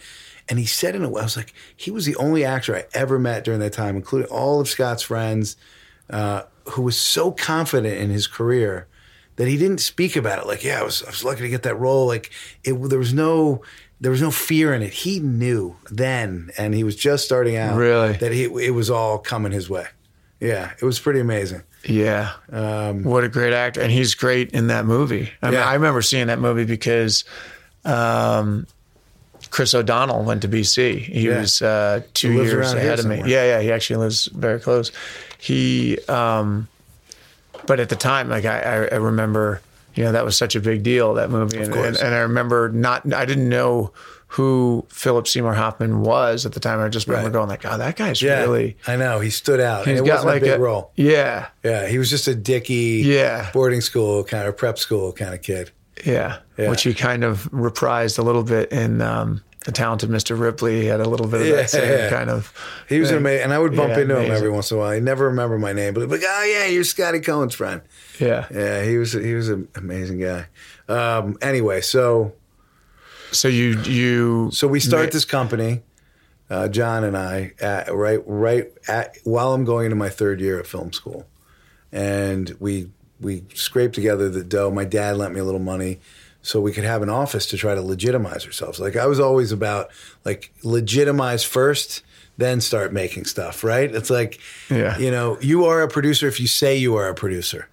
And do you still hold to that? Absolutely. And you still tell people, fake it till you make it. You have to, because there's no system to get you there. So you have to kind of get ahead of yourself, and just throw yourself into things you don't know what you're doing.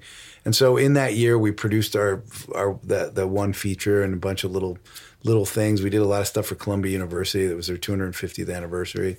So they hired me to do things for them, and then we did some commercials, low budget commercials and music videos, and we scraped by. And this is another great story. Talk about like the 10,000 no's. This is one of the most amazing. I got to tell this one as well as I can. So we get the script. It's called Weightless. I forgot the writer-director's name, but she had done a movie prior called Rain, which Martin Scorsese had executive produced. She had went to NYU, and she became like his protege at NYU, and she had won some award, and so he was going to executive produce this movie Weightless. So the script came into us with Scorsese attached, and it was a really smart idea. It was about these two best friends that are both overweight. One goes away to fat camp and comes back skinny, and they go to high school, but there's a problem at the high school, and they all get transferred to another school. And the skinny girl, shoots up the social ladder quickly, leaving the girl who was the cooler of the two still in this sort of, overweight universe that she lives in, and she spirals into insanity. And it was a comedy that goes really dark, and it was really a smart idea. The script never quite worked, but we got Scorsese to, I wish I still had this, to talk, we went and shot him talking about her. And if you've ever seen his documentaries about filmmaking, like he did one about Italian cinema, and my journey through Italian cinema, and he did one about American cinema, they're amazing. Yeah, I think I have something up there that's it's like Visions of Light or something. That's a different one. Or is that the different? That's not. Yeah, that's or he maybe he's in one of those DVDs. Yeah. But anyway, so he's just very articulate. He has a way of talking about, and he talked about her in the same way he would talk about these movies that influenced him as a kid. And we got him talking about it. We cut this whole thing together, and we went out and we raised $2 million in 6 months in cash, which is like, it's so hard to do. And I thought it was a long time. I was like, this took too long. Like I thought Scorsese would blow doors open. And he was also making phone calls for us. He called one of the Culkin, which one's the one who's working a lot now? I forgot his name. Kieran Culkin? Kieran, yeah. I think it was Kieran. Macaulay, and it's Kieran. Kieran's the one that was... Yeah, and Kieran didn't return his call. Like, I was like... Wait, didn't return Scorsese's call? Yeah. So so at that point I was like... Wait a second. Yeah, it was bizarre. And that's when I realized how hard it is, really. It's like, he wasn't directing it, but still, he just didn't return the call. Maybe he didn't get the call, I don't know, but he didn't return it. Wow. So anyway, so we even Scorsese's. Well, you know, maybe because he called him at home and he thought it was a crank call. I don't know. That's crazy. But we so we raised the $2 million, and one was this private equity guy that my dad like met him on a plane or something. He's like, I met this Indian guy and he's got some money, and he was real. And then the other guy was this Wall Street guy who said he had the money, lied to us, signed a contract. Like we got to a point where we had to start hiring lawyers, and so we hire our lawyers to do all the paperwork, and it's expensive because it's a lot of stuff. Expensive was like $15,000, but when you're broke, it's a lot of dough. So we get this lawyer, and then we find out that one of the guys is just lying. He's like, well, I thought that this thing was going to come through, and it hasn't. He literally just lied. He just lied. And so the other $1 million went away. He was lying about $1 million. He was saying he's going to give you $1 million. And he signed a contract. He signed a contract. Yeah, and he just didn't have it. And so... What's the MO there? He's just thinking, it's not going to get done anyway. He had a guy he thought who he said was going to... This big deal was going to come through, and he was going to be so flushed in cash that $1 million was just like a drop in the bucket. And the deal didn't go through. Yeah. So I was so depressed, and I was dating this woman at the time who was very into anything that could not be proven scientifically. She believed in it, like anything crystals, anything mystic. She could heal you with the energy of aliens. Like, needless to say, she was very attractive. So I guess she was awesome. I loved her, but she was a little nutty. Yeah. And her mom was that way too. Like her mom believed in all this crazy stuff too. They're both incredibly smart women. They just, I don't know. They believe whatever. And I always kind of teased her about it, and she didn't really care. So I'm at work one day, and I really can't get out of bed. And she calls me and says, I have this friend named Eterna, who God speaks through her. I was like, okay. And I was telling her about your problem. Like, sweet woman. Like, she was like trying to help me. So she talks to Eterna about this. Yeah. She's like, I'm just trying to, I was talking to her about you, and God spoke. And I said, and I was so broken. I was like, she said, would you speak to her? And she said, I don't want to tell you what she said, or I don't think she told her. She's like, she needs to talk to you directly. Will you speak to her? And I was like, sure. Like it wasn't coming from anywhere else. Right. I literally could not get up every day. I felt like my career was over because I told everyone I was making a movie with cards. Like it was crushing me. Like it was embarrassing. It was, I got so ahead of it, and my ego was so tied up in it, and I was ashamed that I had gotten into this situation. And how old were you at that? That was 33. 33, okay. So, and I was broke and depressed, and so you go speak to this. No, I didn't speak to her. She was going to call me on my cell phone, and I forgot about it. And it's like 7:00 at night on a Thursday, and I'm staring at my computer screen, unable to work, and the phone rings, and it's Eterna. And the first thing I noticed was like Eterna, when people are incredibly intelligent, there's an articulation in the way they speak that's very attractive. And you like immediately know, like just the way they express themselves, how she was immediately, and she said, look, I know you're probably a very rational thinking person. And you get a call from somebody named Eterna, and you probably think I'm crazy. She said, just so you know, I worked on Wall Street. Forbes produces a list of the 50 most highest, I don't know if it's the most powerful or, highest female earners on Wall Street. I was on that list every year.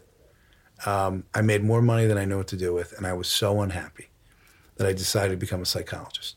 So I studied, and I became a psychologist, and I started my practice, and I would sit with my clients, and I started hearing this voice. I know it sounds crazy, but I started hearing this voice. At first, I didn't know what it was. And then I realized it was God, and God was speaking to me. And at first I would ignore it because I thought I was crazy. But after a while, I started listening, and I realized that God was communicating through me to these people. And so I started expressing what God was telling me, and it changed their lives. So I closed my practice, and I decided I'm just going to live my life, and when God needs me, he'll let me know.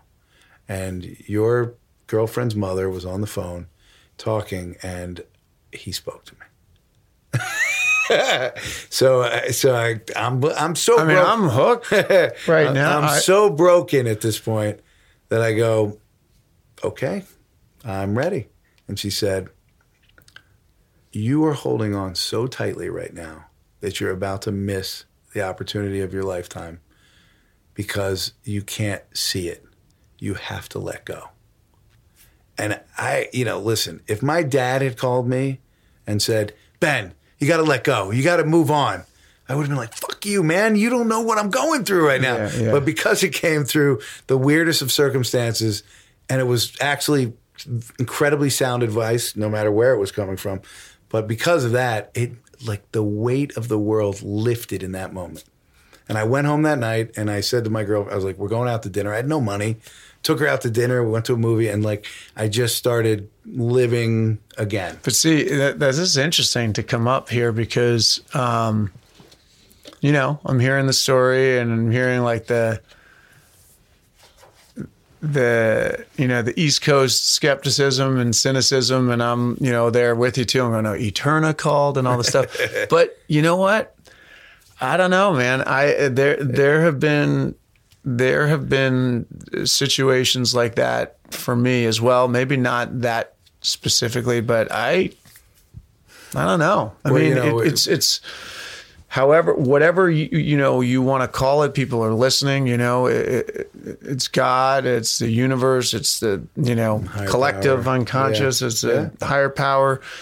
I believe, and that's people come into your life and they say something to you at one point that's, and the dime drops, and it sounds like it jugged you loose from yourself. It's I'm paraphrasing, but I think Einstein said, you can see that everything in your life is a miracle or nothing in your life is a miracle. Like those are the two choices, and it's true. Like. If you choose to see the world that way, it's a better world to live in. I mean, it's a perspective thing. And that's the other thing is like, you don't have to, I think I used to get into like trying to argue with people or prove a point or, this is the way. It's like, in a way, it doesn't matter. It's like, I don't care what you think or what someone else thinks or whatever. I know what I think and what I believe and what and that is... That's enough. That's it. If it works for me and I believe it's so, then it's so. Yeah. And for everyone. I mean, you can't hold your child after they're born in your hand and that feeling and not believe that there's a higher power. Like that feeling is undeniable. But at the time, I wasn't willing to go to any of those places. But it still was so powerful. But here's the punchline to it all. So a week later, I had a Palm Pilot, I think, at that point. Oh, yeah, I had one of those with the stylus. The Palm 3, I think. And I was down the street at a coffee shop, checking my email in the morning, getting my coffee, and I get an email from this guy. Hello, Ben. My name is Jim McNamara, and I... used to run a network called Telemundo. I used to buy all your television shows from Columbia, and for the last year I've been looking for you. I'm about to start a production company with a deal with Lionsgate, and I'd like to talk to you about it. Now, if that deal with Martin Scorsese was still working, if it was still real, I might have ignored it. Had I been so depressed that I couldn't get out of bed, I might not have taken it seriously. But I called him up, and a month later, he hired me as his head of production for a new company that was producing movies for Lionsgate. And one of the first things he did was call me and say, I'm flying to New York. There's a play on Broadway called Latino Logs, and there's this guy that you have to meet named Eugenio Derbez. That was 12 years ago. That's your my boy. partner. Yeah. Yeah. So, like, say his name, the pronunciation, because I can't. Eugenio Derbez. I can't. You can do it. You can do it. We can. We said we're going to have him on here, but it's going to be embarrassing if I can't. I told him he's in. It was going to be embarrassing if I can't pronounce his name. That's part of the charm is trying to pronounce it. But anyway, so we started this company. We developed a bunch of movies. We made movies. We made Spanish language commercial movies for the U.S. market. And some of them we acquired a few. We made one called Ladrón que roba al ladrón, which was a Ocean's 11 heist movie. Did you do these from New York, or did you? I actually moved down to Miami. You moved down to Miami. Yeah. Okay. So I was in that's New York when you for a met year. Lucia down there. Exactly. Okay. I was in New York for a year, and while I was working for Jim, and then eventually I said to Jim, I think I need to go to L.A. to be more effective. And he goes, "You're going to get eaten alive in L.A." I don't know if he said exactly like that, but that's what he meant. He said, "Come to Miami." So I just want to get out of New York, so I moved to Miami. It wasn't like there was nothing going on there, but we were so close because we were flying to Colombia and Mexico and Argentina, making movies all over Latin America. So that's the other thing I'm just thinking with you is like, one, this thing to zig when everybody else is zagging. You did it. You did it when you got out of St. Lawrence and you went down. You went to New York, but then you went down to Colombia. So you kind of did your own thing. And you were in a small market. It wasn't a small market, but it was a market that was like a Wild West. Totally. And then now you go after New York, instead of going to LA, which most people think is the logical step. Yeah. You go down there, and you're also it's interesting. Yeah. You kind of like built your brand in a kind of satellite market, which is smart in a way. You get to do more. It sounds like you kind of got to do more. I would say, like, when you're in Los Angeles, you spend more time sort of comparing yourself to others, scrambling for the resources that we're all scrambling for. When you're making movies anywhere else in the world, it's like you're all in it together. Like, how do you make a movie? It's so hard. Yeah. And so it's a different feeling, and you're not surrounded by people in the business, or you're not talking about the business. Yeah. So all those. Well, I always say that any in indie films that I've done if you're in another town, I did a movie with a friend of mine in Kansas. We were in Lawrence, Kansas, and it's like, getting locations there. People are like, "Oh, you're shooting a movie? That's so cool!" And State Maine. Did you ever see that movie? State Maine? Oh yeah.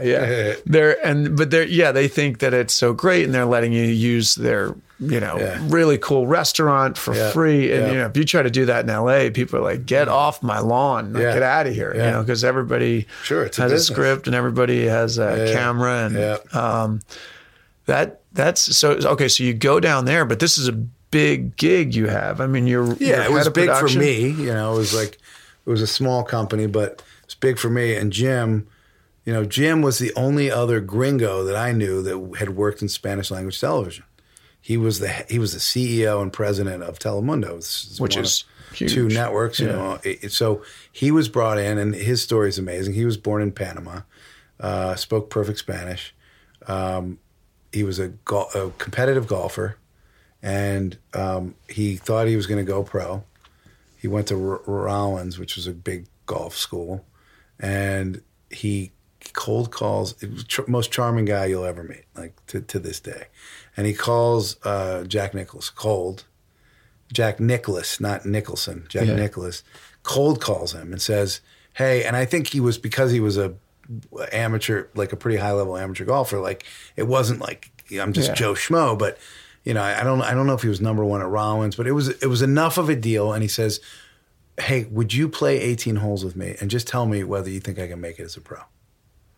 And Jack Nicklaus says yes, and he goes and plays 18 holes with him. He was probably the biggest athlete in the world at that point. And at the end of the 18 holes, he says, "You're never going to make it, but you should become an agent."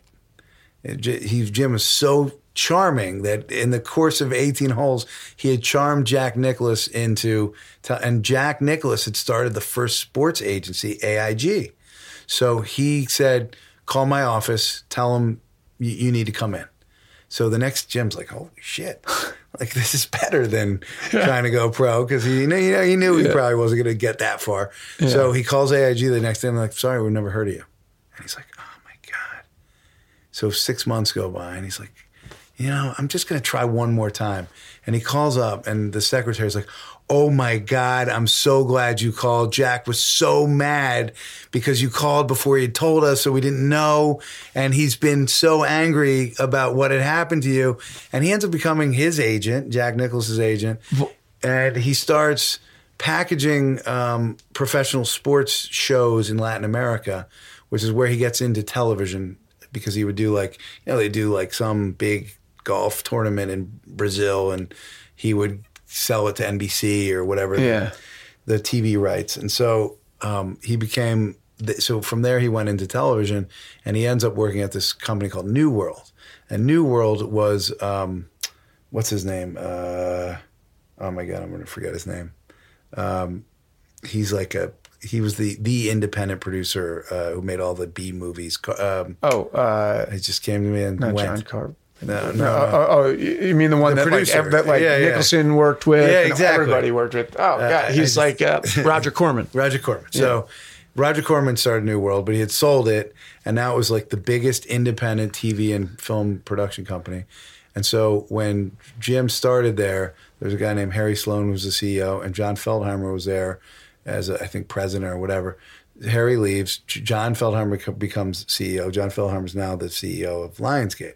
So John leaves, and Jim becomes the CEO of New World, and then meanwhile, John becomes the president of Sony Television. Sony owns a minority or majority stake in Telemundo, and they're bleeding money. So Jim goes off, becomes president of Universal TV, and John calls him one day and says, "We need you to come in, run Telemundo, because you speak Spanish. It's a fire sale. Just try to get some value out of it, and then let's get rid of it." And Jim goes in, turns the channel around. He buys this Brazilian telenovela and dubs it to Spanish. It becomes a huge hit. Turns the channel around and sells it to NBC for $3 billion. And I think it was the single biggest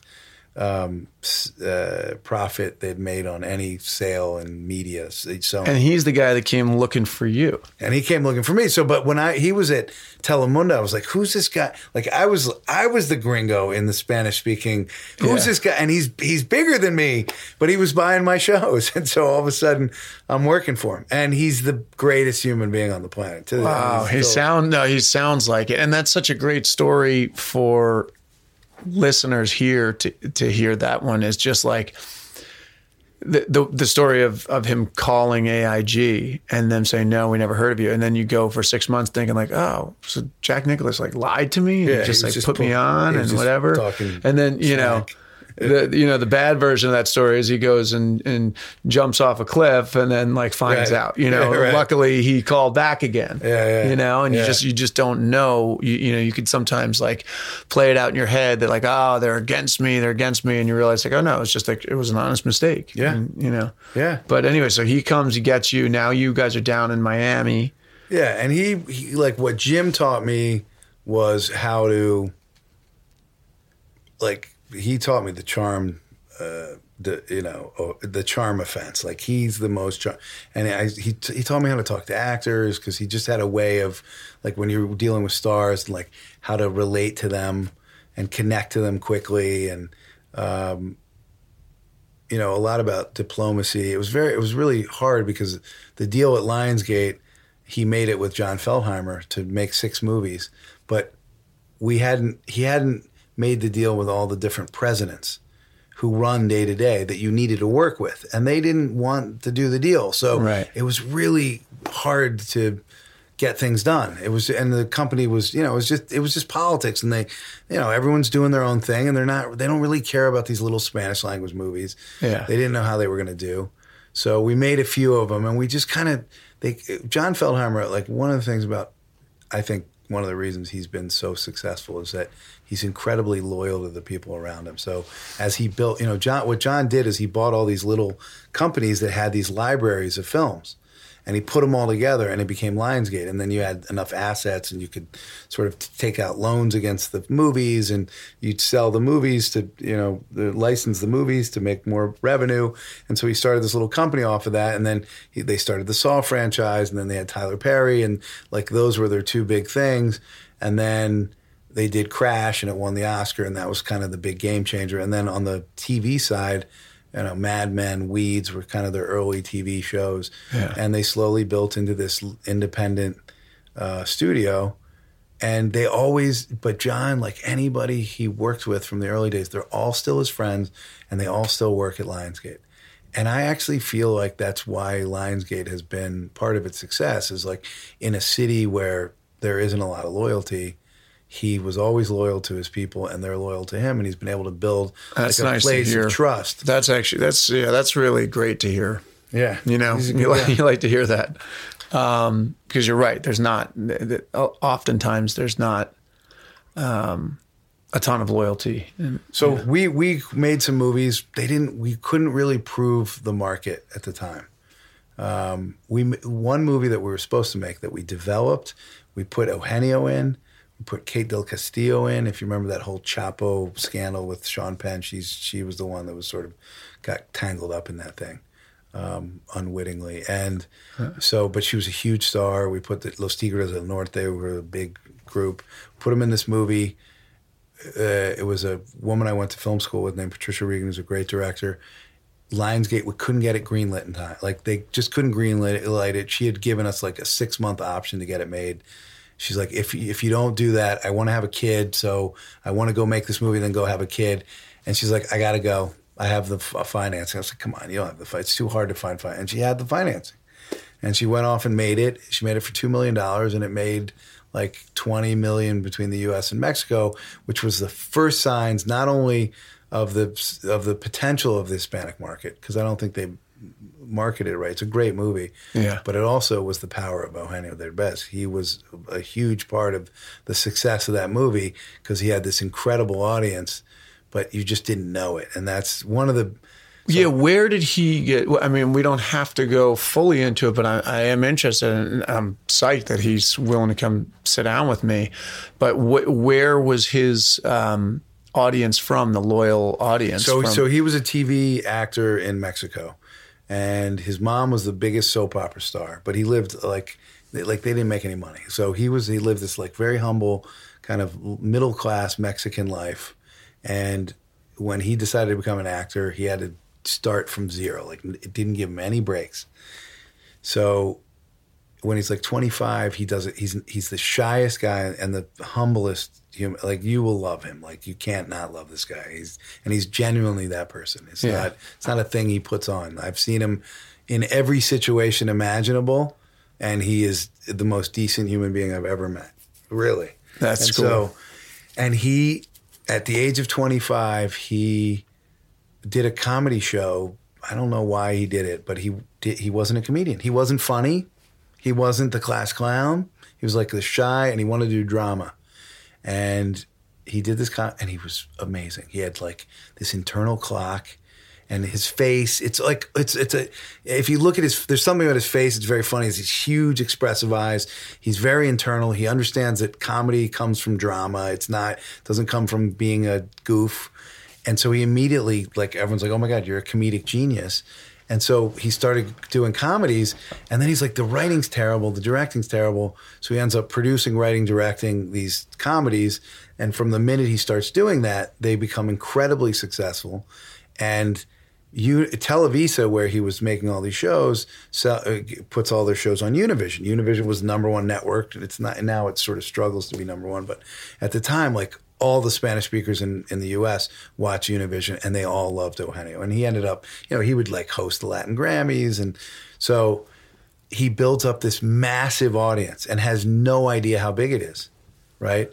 And until he makes his movie Instructions Not Included, and he made it for $5 million, and it made $100 million between Mexico and the U.S. So it was a big audience, and it was a big untapped audience, which is really the important part. Is like you're not recycling audiences that are going to other movies. These are audiences that no one's making movies for them. Right. Now, when you say he's writing producing and directing his own films. His own TV shows. His own TV shows? Yeah. Is he kind of like doing it in a Tyler Perry kind of way, where he had his own little studio, or was he doing it for deals? He was doing it for them. Okay. Yeah, if he was doing it Tyler Perry style, he wouldn't need to work right now. But unfortunately, he didn't own anything he ever made. So someone else, a lot of other people got rich off of his stuff. Yeah, look, the intellectual rights laws in the U.S. are very protective of the creators, and Latin America, not at all. So, and no one's going to give that stuff away. So they don't have to, and they own it. And so he built up this massive audience. He has this huge success, and so, but it takes a minute to get there. So I'm in Miami. We're making these movies. We're not doing that well. Oh, I forgot to mention. So there was a movie that I was developing while I was with my company in New York, which was called Centrifugal Films. It was a Spanish language thriller. So John Stern was my partner, and I'd met him. His wife was a friend of mine. She was a PA on Mac. And, it all goes back to Turturro. Yeah, and she married this guy, and we got along really well. We decided to start coming. He had made like 5 features at this point, so he knew a lot more than I did. But he saw Golpe de Estadio, and I said, well, look, I think the Latin market could be interesting. Well, so all he wants to do is comedy, and all I want to do is like Spanish language or Latin themed. And there comes this moment where he has a script called The 10 that David Wayne was directing, and I have this script called Padre Nuestro, and I don't want to do his movie. It wasn't that I didn't like it. It wasn't appealing to me. Yeah. And he didn't want to do mine. And my movie was going to be directed by a film school student friend of mine who was kind of the best director in our class. And the script was amazing. And so Jim comes in and offers me this job. I'm like, John, sorry, I got to take it. This is real. Like, I was making like $30,000 a year in New York City, and now he's paying me 70 or whatever it was. I was like, I got to go. Yeah, I go off and make Padre Nuestro, and he goes off and makes The 10, and we meet at Sundance that next year, and he was out of competition because it was a comedy, and we won the grand jury prize. That was the second feature I ever made. Wow. And it's an amazing film. And Eugenio's in it because he was in New York doing Latino logs, and there was this little role, this kitchen role, and we wanted it in Mexico because all the workers in the restaurants are Mexican, but none of the Mexican actors go to New York. They all go to L.A. And we couldn't afford to we flew in the lead, who's this guy named Jesus Ochoa, who's amazing, who's in Overboard, actually. And we flew in the 2 boys, but we couldn't fly in anyone else because it was a $500,000 budget. And so I called up Eugenio, who was on Broadway, and I was like, would you ever do a role in like a super low-budget arty movie? He's like, yeah, because no one would ever give him a shot. Yeah. When I met him, I said to him, after I saw him on Broadway, and he was so funny, and I met him, and he's so shy and quiet and has that thing that comedians have, that certain melancholy. Yeah. And I said to him, you want to do drama and nobody lets you do drama. And he goes, how did you know that? And so I offered him this drama, and I was like, look, you're going to have to change in a van. Like, this is... Yeah. And he's like, I don't care. And he was like, he went for it. And so he's in that movie. That was the first movie we did together. And you you won the grand jury prize. And here's the other crazy thing. The movie, Bajo la Misma Luna, Under the Same Moon, which... we put him in, but then we ended up not producing, also went to Sundance that same year. And we were in competition. That was in a secondary competition, but she sold that movie there to the Weinstein Company for like $5 million, or I guess it was Miramax at the time. And we won the grand jury prize, but couldn't make $1 on that movie. I mean, it was so hard. 2007 is when the independent market imploded, really. That was a beginning. That's when it was Sundance, 2006 or 7? 2007. 7, and then trying to sell. Okay. Yeah. But it had a release in 2007, but it just didn't. We released it through IFC Yeah. Films, but we didn't make any money. We lost money on it. So, but it was a beautiful film. It was amazing to win the Grand. Like that was my dream. Like I'm 36 and you're standing up on a stage winning the grand jury because those were the movies that I loved. Like remember, I mean, you and I are about the same age. So remember when like Reservoir Dogs and that whole 90s wave, that's the Sundance that I was, the Coen brothers won the second year.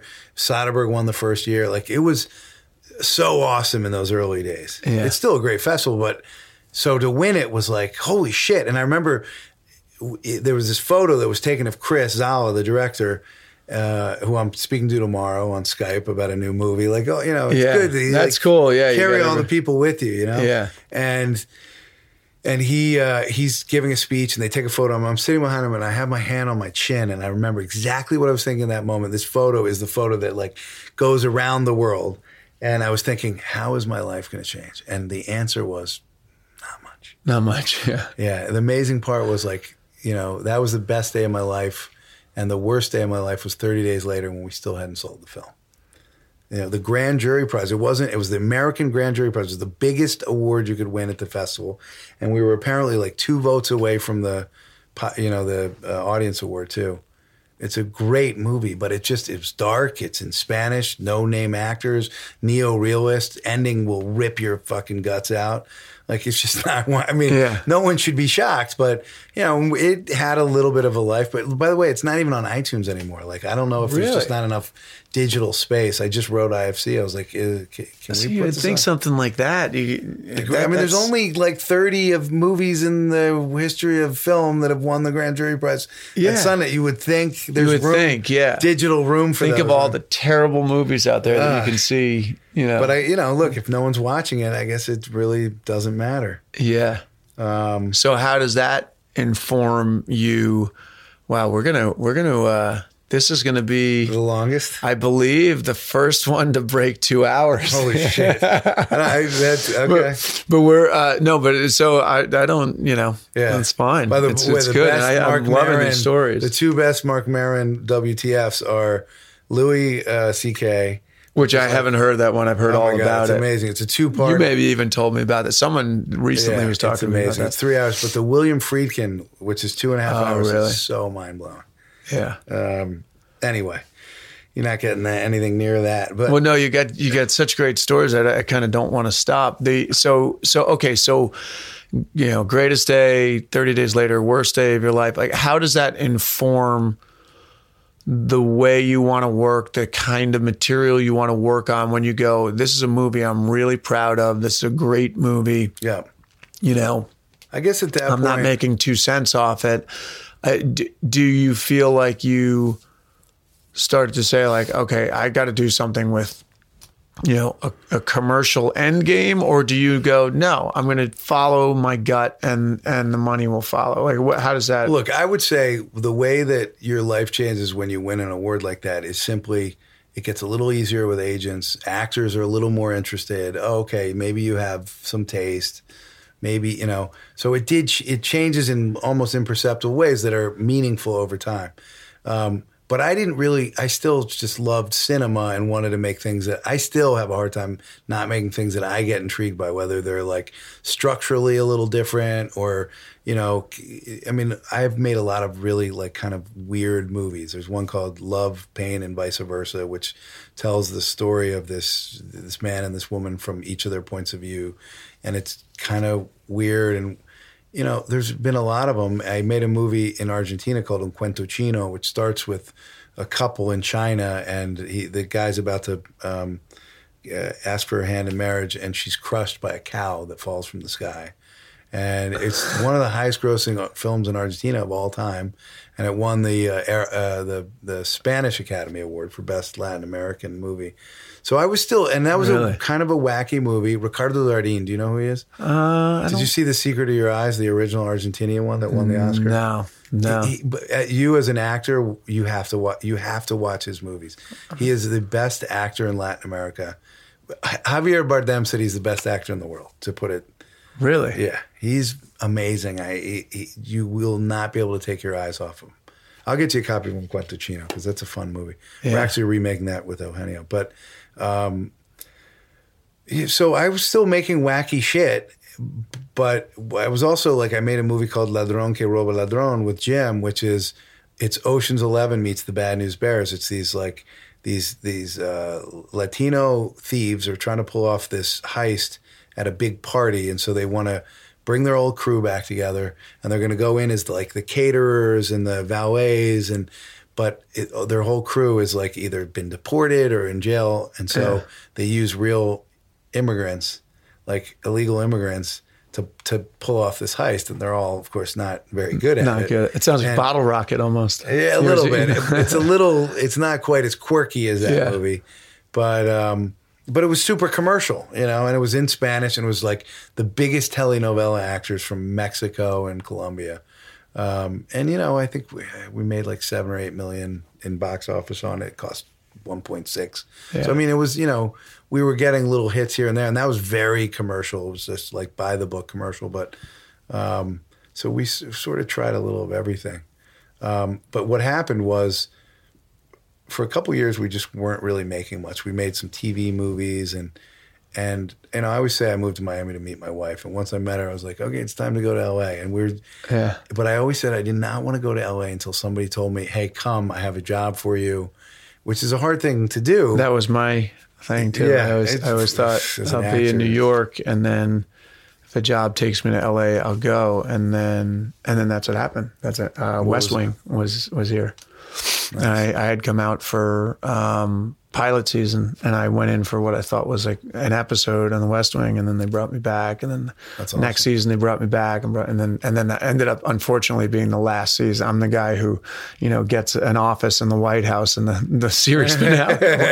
Like you can't do a spinoff. Like ER was like they should have. They would have. Like ER was like 100 yards away on the Warner Brothers lot, and they had for years, for like 14 years, they had spun the show into like a whole new cast, and we thought, oh, okay, we're gonna do that's what they'll do here, and then it went away. But that job, it was the same thing. I was like, if a job brings me out, because it's too hard to come out here and knock on doors.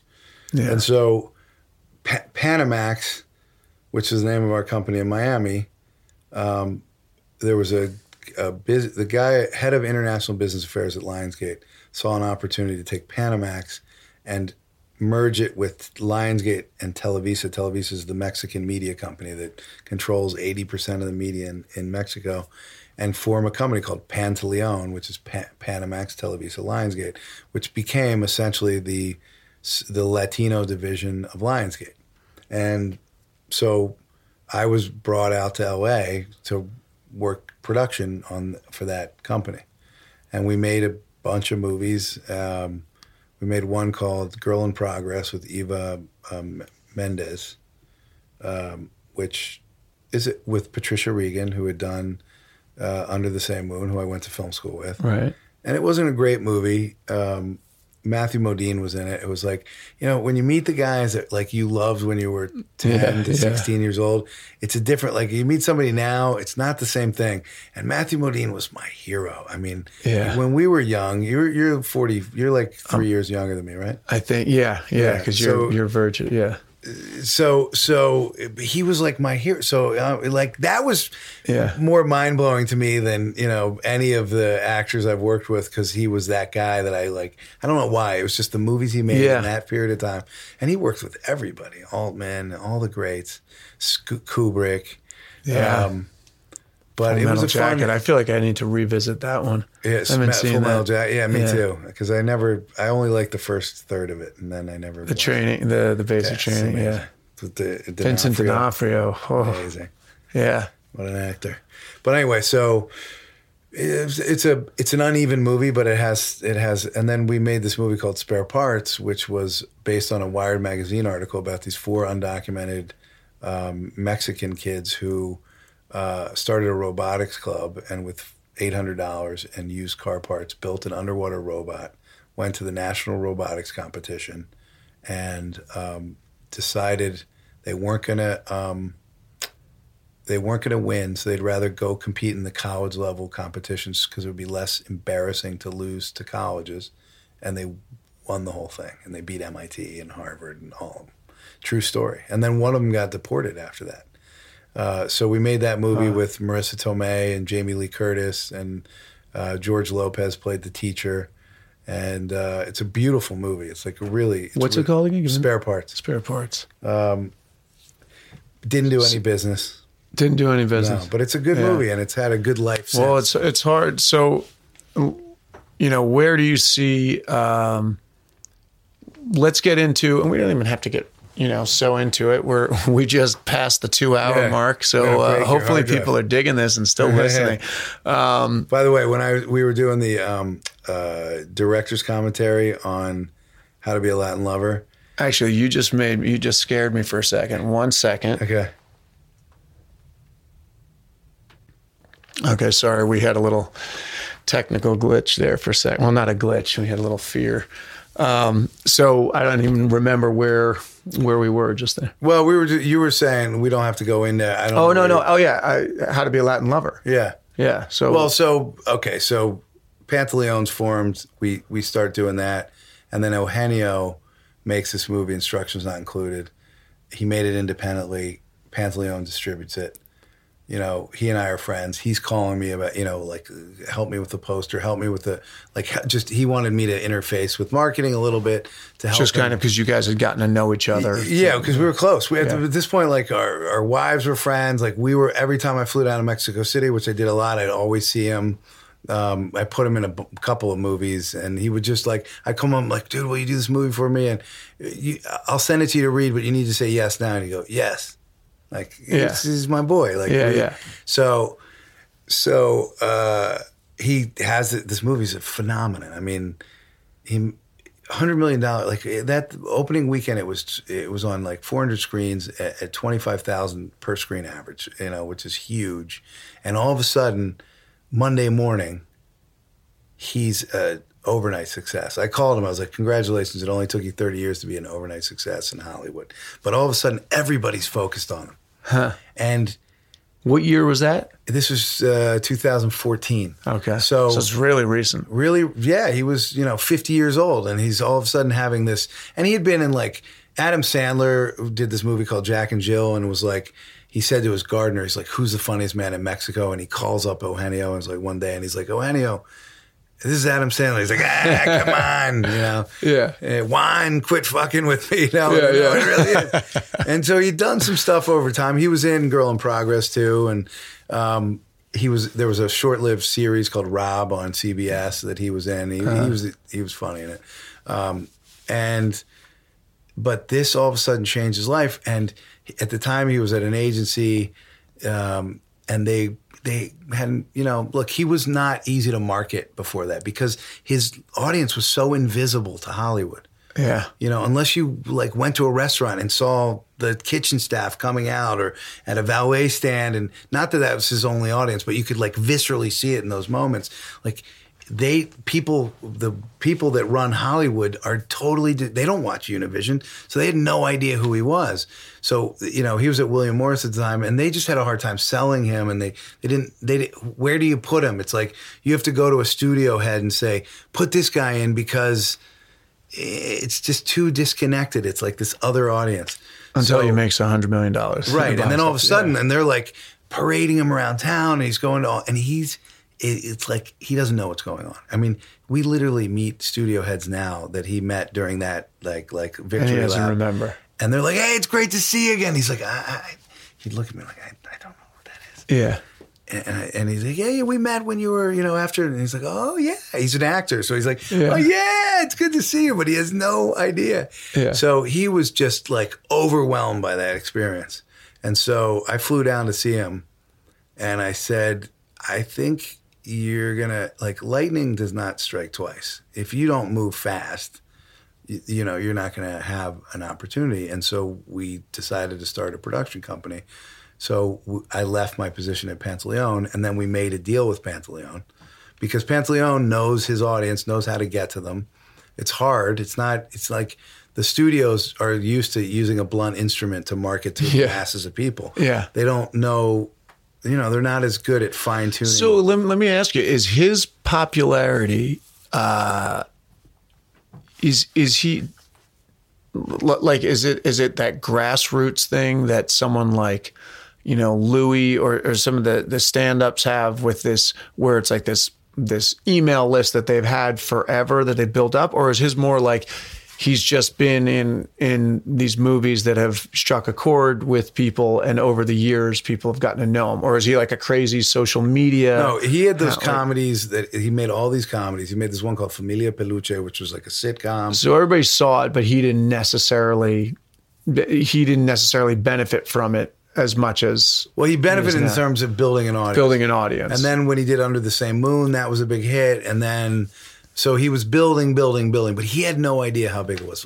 Everybody was completely, the distributor, nobody saw it coming. Yeah. No, there was not... Well, I guess what I'm not articulating it well enough. Was he like I saw this, I got invited to something called... on producing, and they had all these different people from different aspects of Hollywood, and one of them was Tyler Perry, talking about his kind of grassroots campaign with the churches and doing the plays, and he had this real producerial mind and vision of like, I'm gonna have this very loyal audience, and Hollywood doesn't know about it, and then I'm going to bring it to the table as a bargaining chip. Like, it was very conscious, I thought, the way he talked about it, at least. Is it the same kind of situation, or just a matter of like people just really love him? Well, the difference is that he built his audience with Spanish. So in this country, if you're listening to Spanish language media or watching Spanish language media, you're plugged into a certain star system. So you don't need the same, like Tyler Perry's thing was very specifically sort of middle class, educated, religious females was kind of his, nobody thought that was an audience. Right. Middle-aged, educated, kind of church-going African-American females. His audience was more like Spanish speakers. So if you were Spanish dominant or bilingual, you probably knew him. And if you knew him, you probably liked him, or your parents liked him and you were familiar with him, or you just sort of... But it's not like he was cultivating some mailing list, or like now he has like 30 million followers on social media, but... 30 million followers. Yeah, across all his platforms. But that was something that happened actually off of Instructions Not Included. They pulled all his Twitter accounts together into, and they would take them back from fans. And then he started controlling them. And then once he has he's very agile with social media, and he knows how to engage his audience, and he doesn't use it to sell products. So it's a very genuine connection he has. But he learned it on Instructions. And so he, it was. It's nice to hear a story about a good guy, who's talented, and it sounds like he's a genuinely good human being. It's kind of a great. It's amazing. It's a nice one. To hear. He's giving an award at the Oscars. Like, he's not nominated for one. He's just giving an award. It's such a big deal. Because he grew out of Spanish language television. It's very different from like Salma or Gael, or who, by the way, deserve everything they have, but they got sort of discovered and kind of brought into the Hollywood system, and then they sort of made it to the Oscars. He's been built up entirely by his audience to get to this point. Yeah. So it's amazing that he's going to be giving an award. By the time this pops up, it probably already has. And that's a big deal. It's a big deal for him, for us, I think for his audience. Yeah. They're going to feel like really... But so anyway, this thing hits. We decide to start a company 3 years ago, and then we just start developing film and television. Television, we're not really developing for him, but we had a deal with Universal TV for a few years, and we've sold a ton of shows, and it's hard to get them. It's hard to get them on the air, but it's a real difficult game. But we're a couple that I think we will. And then on the movie side, we started out developing a bunch of different stuff. We started with a lot of remakes from a couple of obscure remakes, because we thought it would be a faster way to fast track the process. But the first movie we ended up making was How to Be a Latin Lover, which was an original pitch. It was actually a TV show pitch that these guys came in and pitched us. And it was just about this sort of aging gigolo. And I said, if he were Latin, he'd be a Latin lover. And Latin lover is immediately recognizable, because we were looking for something that felt like it could cross over, even if he was starring in it. And it didn't cross over in the theaters so much, although it did well for us. But it's crossed over, like there's the audiences are discovering it now. Yeah. And we see it because people are stopping in the street that are not his core audience any longer. So yeah. And who else? Rob Lowe and Salma Hayek, Kristen Bell, Rob Corddry. Great cast. Yeah, it was great. Michael Cera's in it. I mean, it's yeah, great cast. It was fun to make. It was a wacky movie. Ken Marino directed, who's a great character actor. And he's a great director. He just really squeezes the By the way, I'm a big fan of that. You know how I met Ken Marino? No. John Stern, my producing partner, produced a bunch of shows that he directed.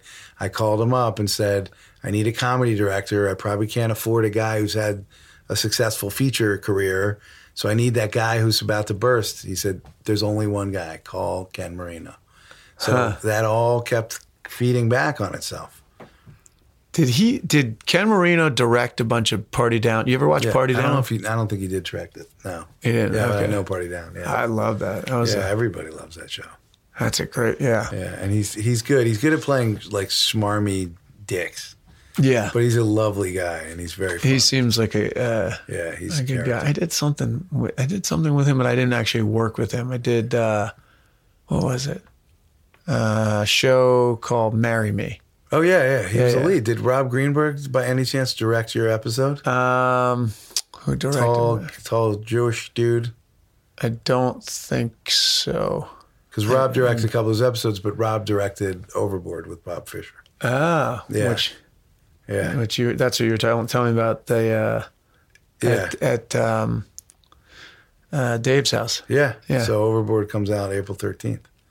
Yeah. It's so let's talk about that so people can hear it. So this will be our natural segue into our wind down here. So Overboard, 2-hour wind down. Tell me about Overboard. When's it? What's the date? It's coming out April 13th. Okay, so we'll have to. You plug that on the front of it. We'll have to. Yeah, we'll plug that on the front.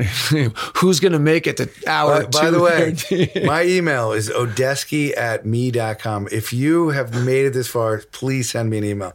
I did odesky@me.com. ODESKI. If you've made it this far and you actually email him, you get a part in his next movie. And you can't be my wife. That doesn't count.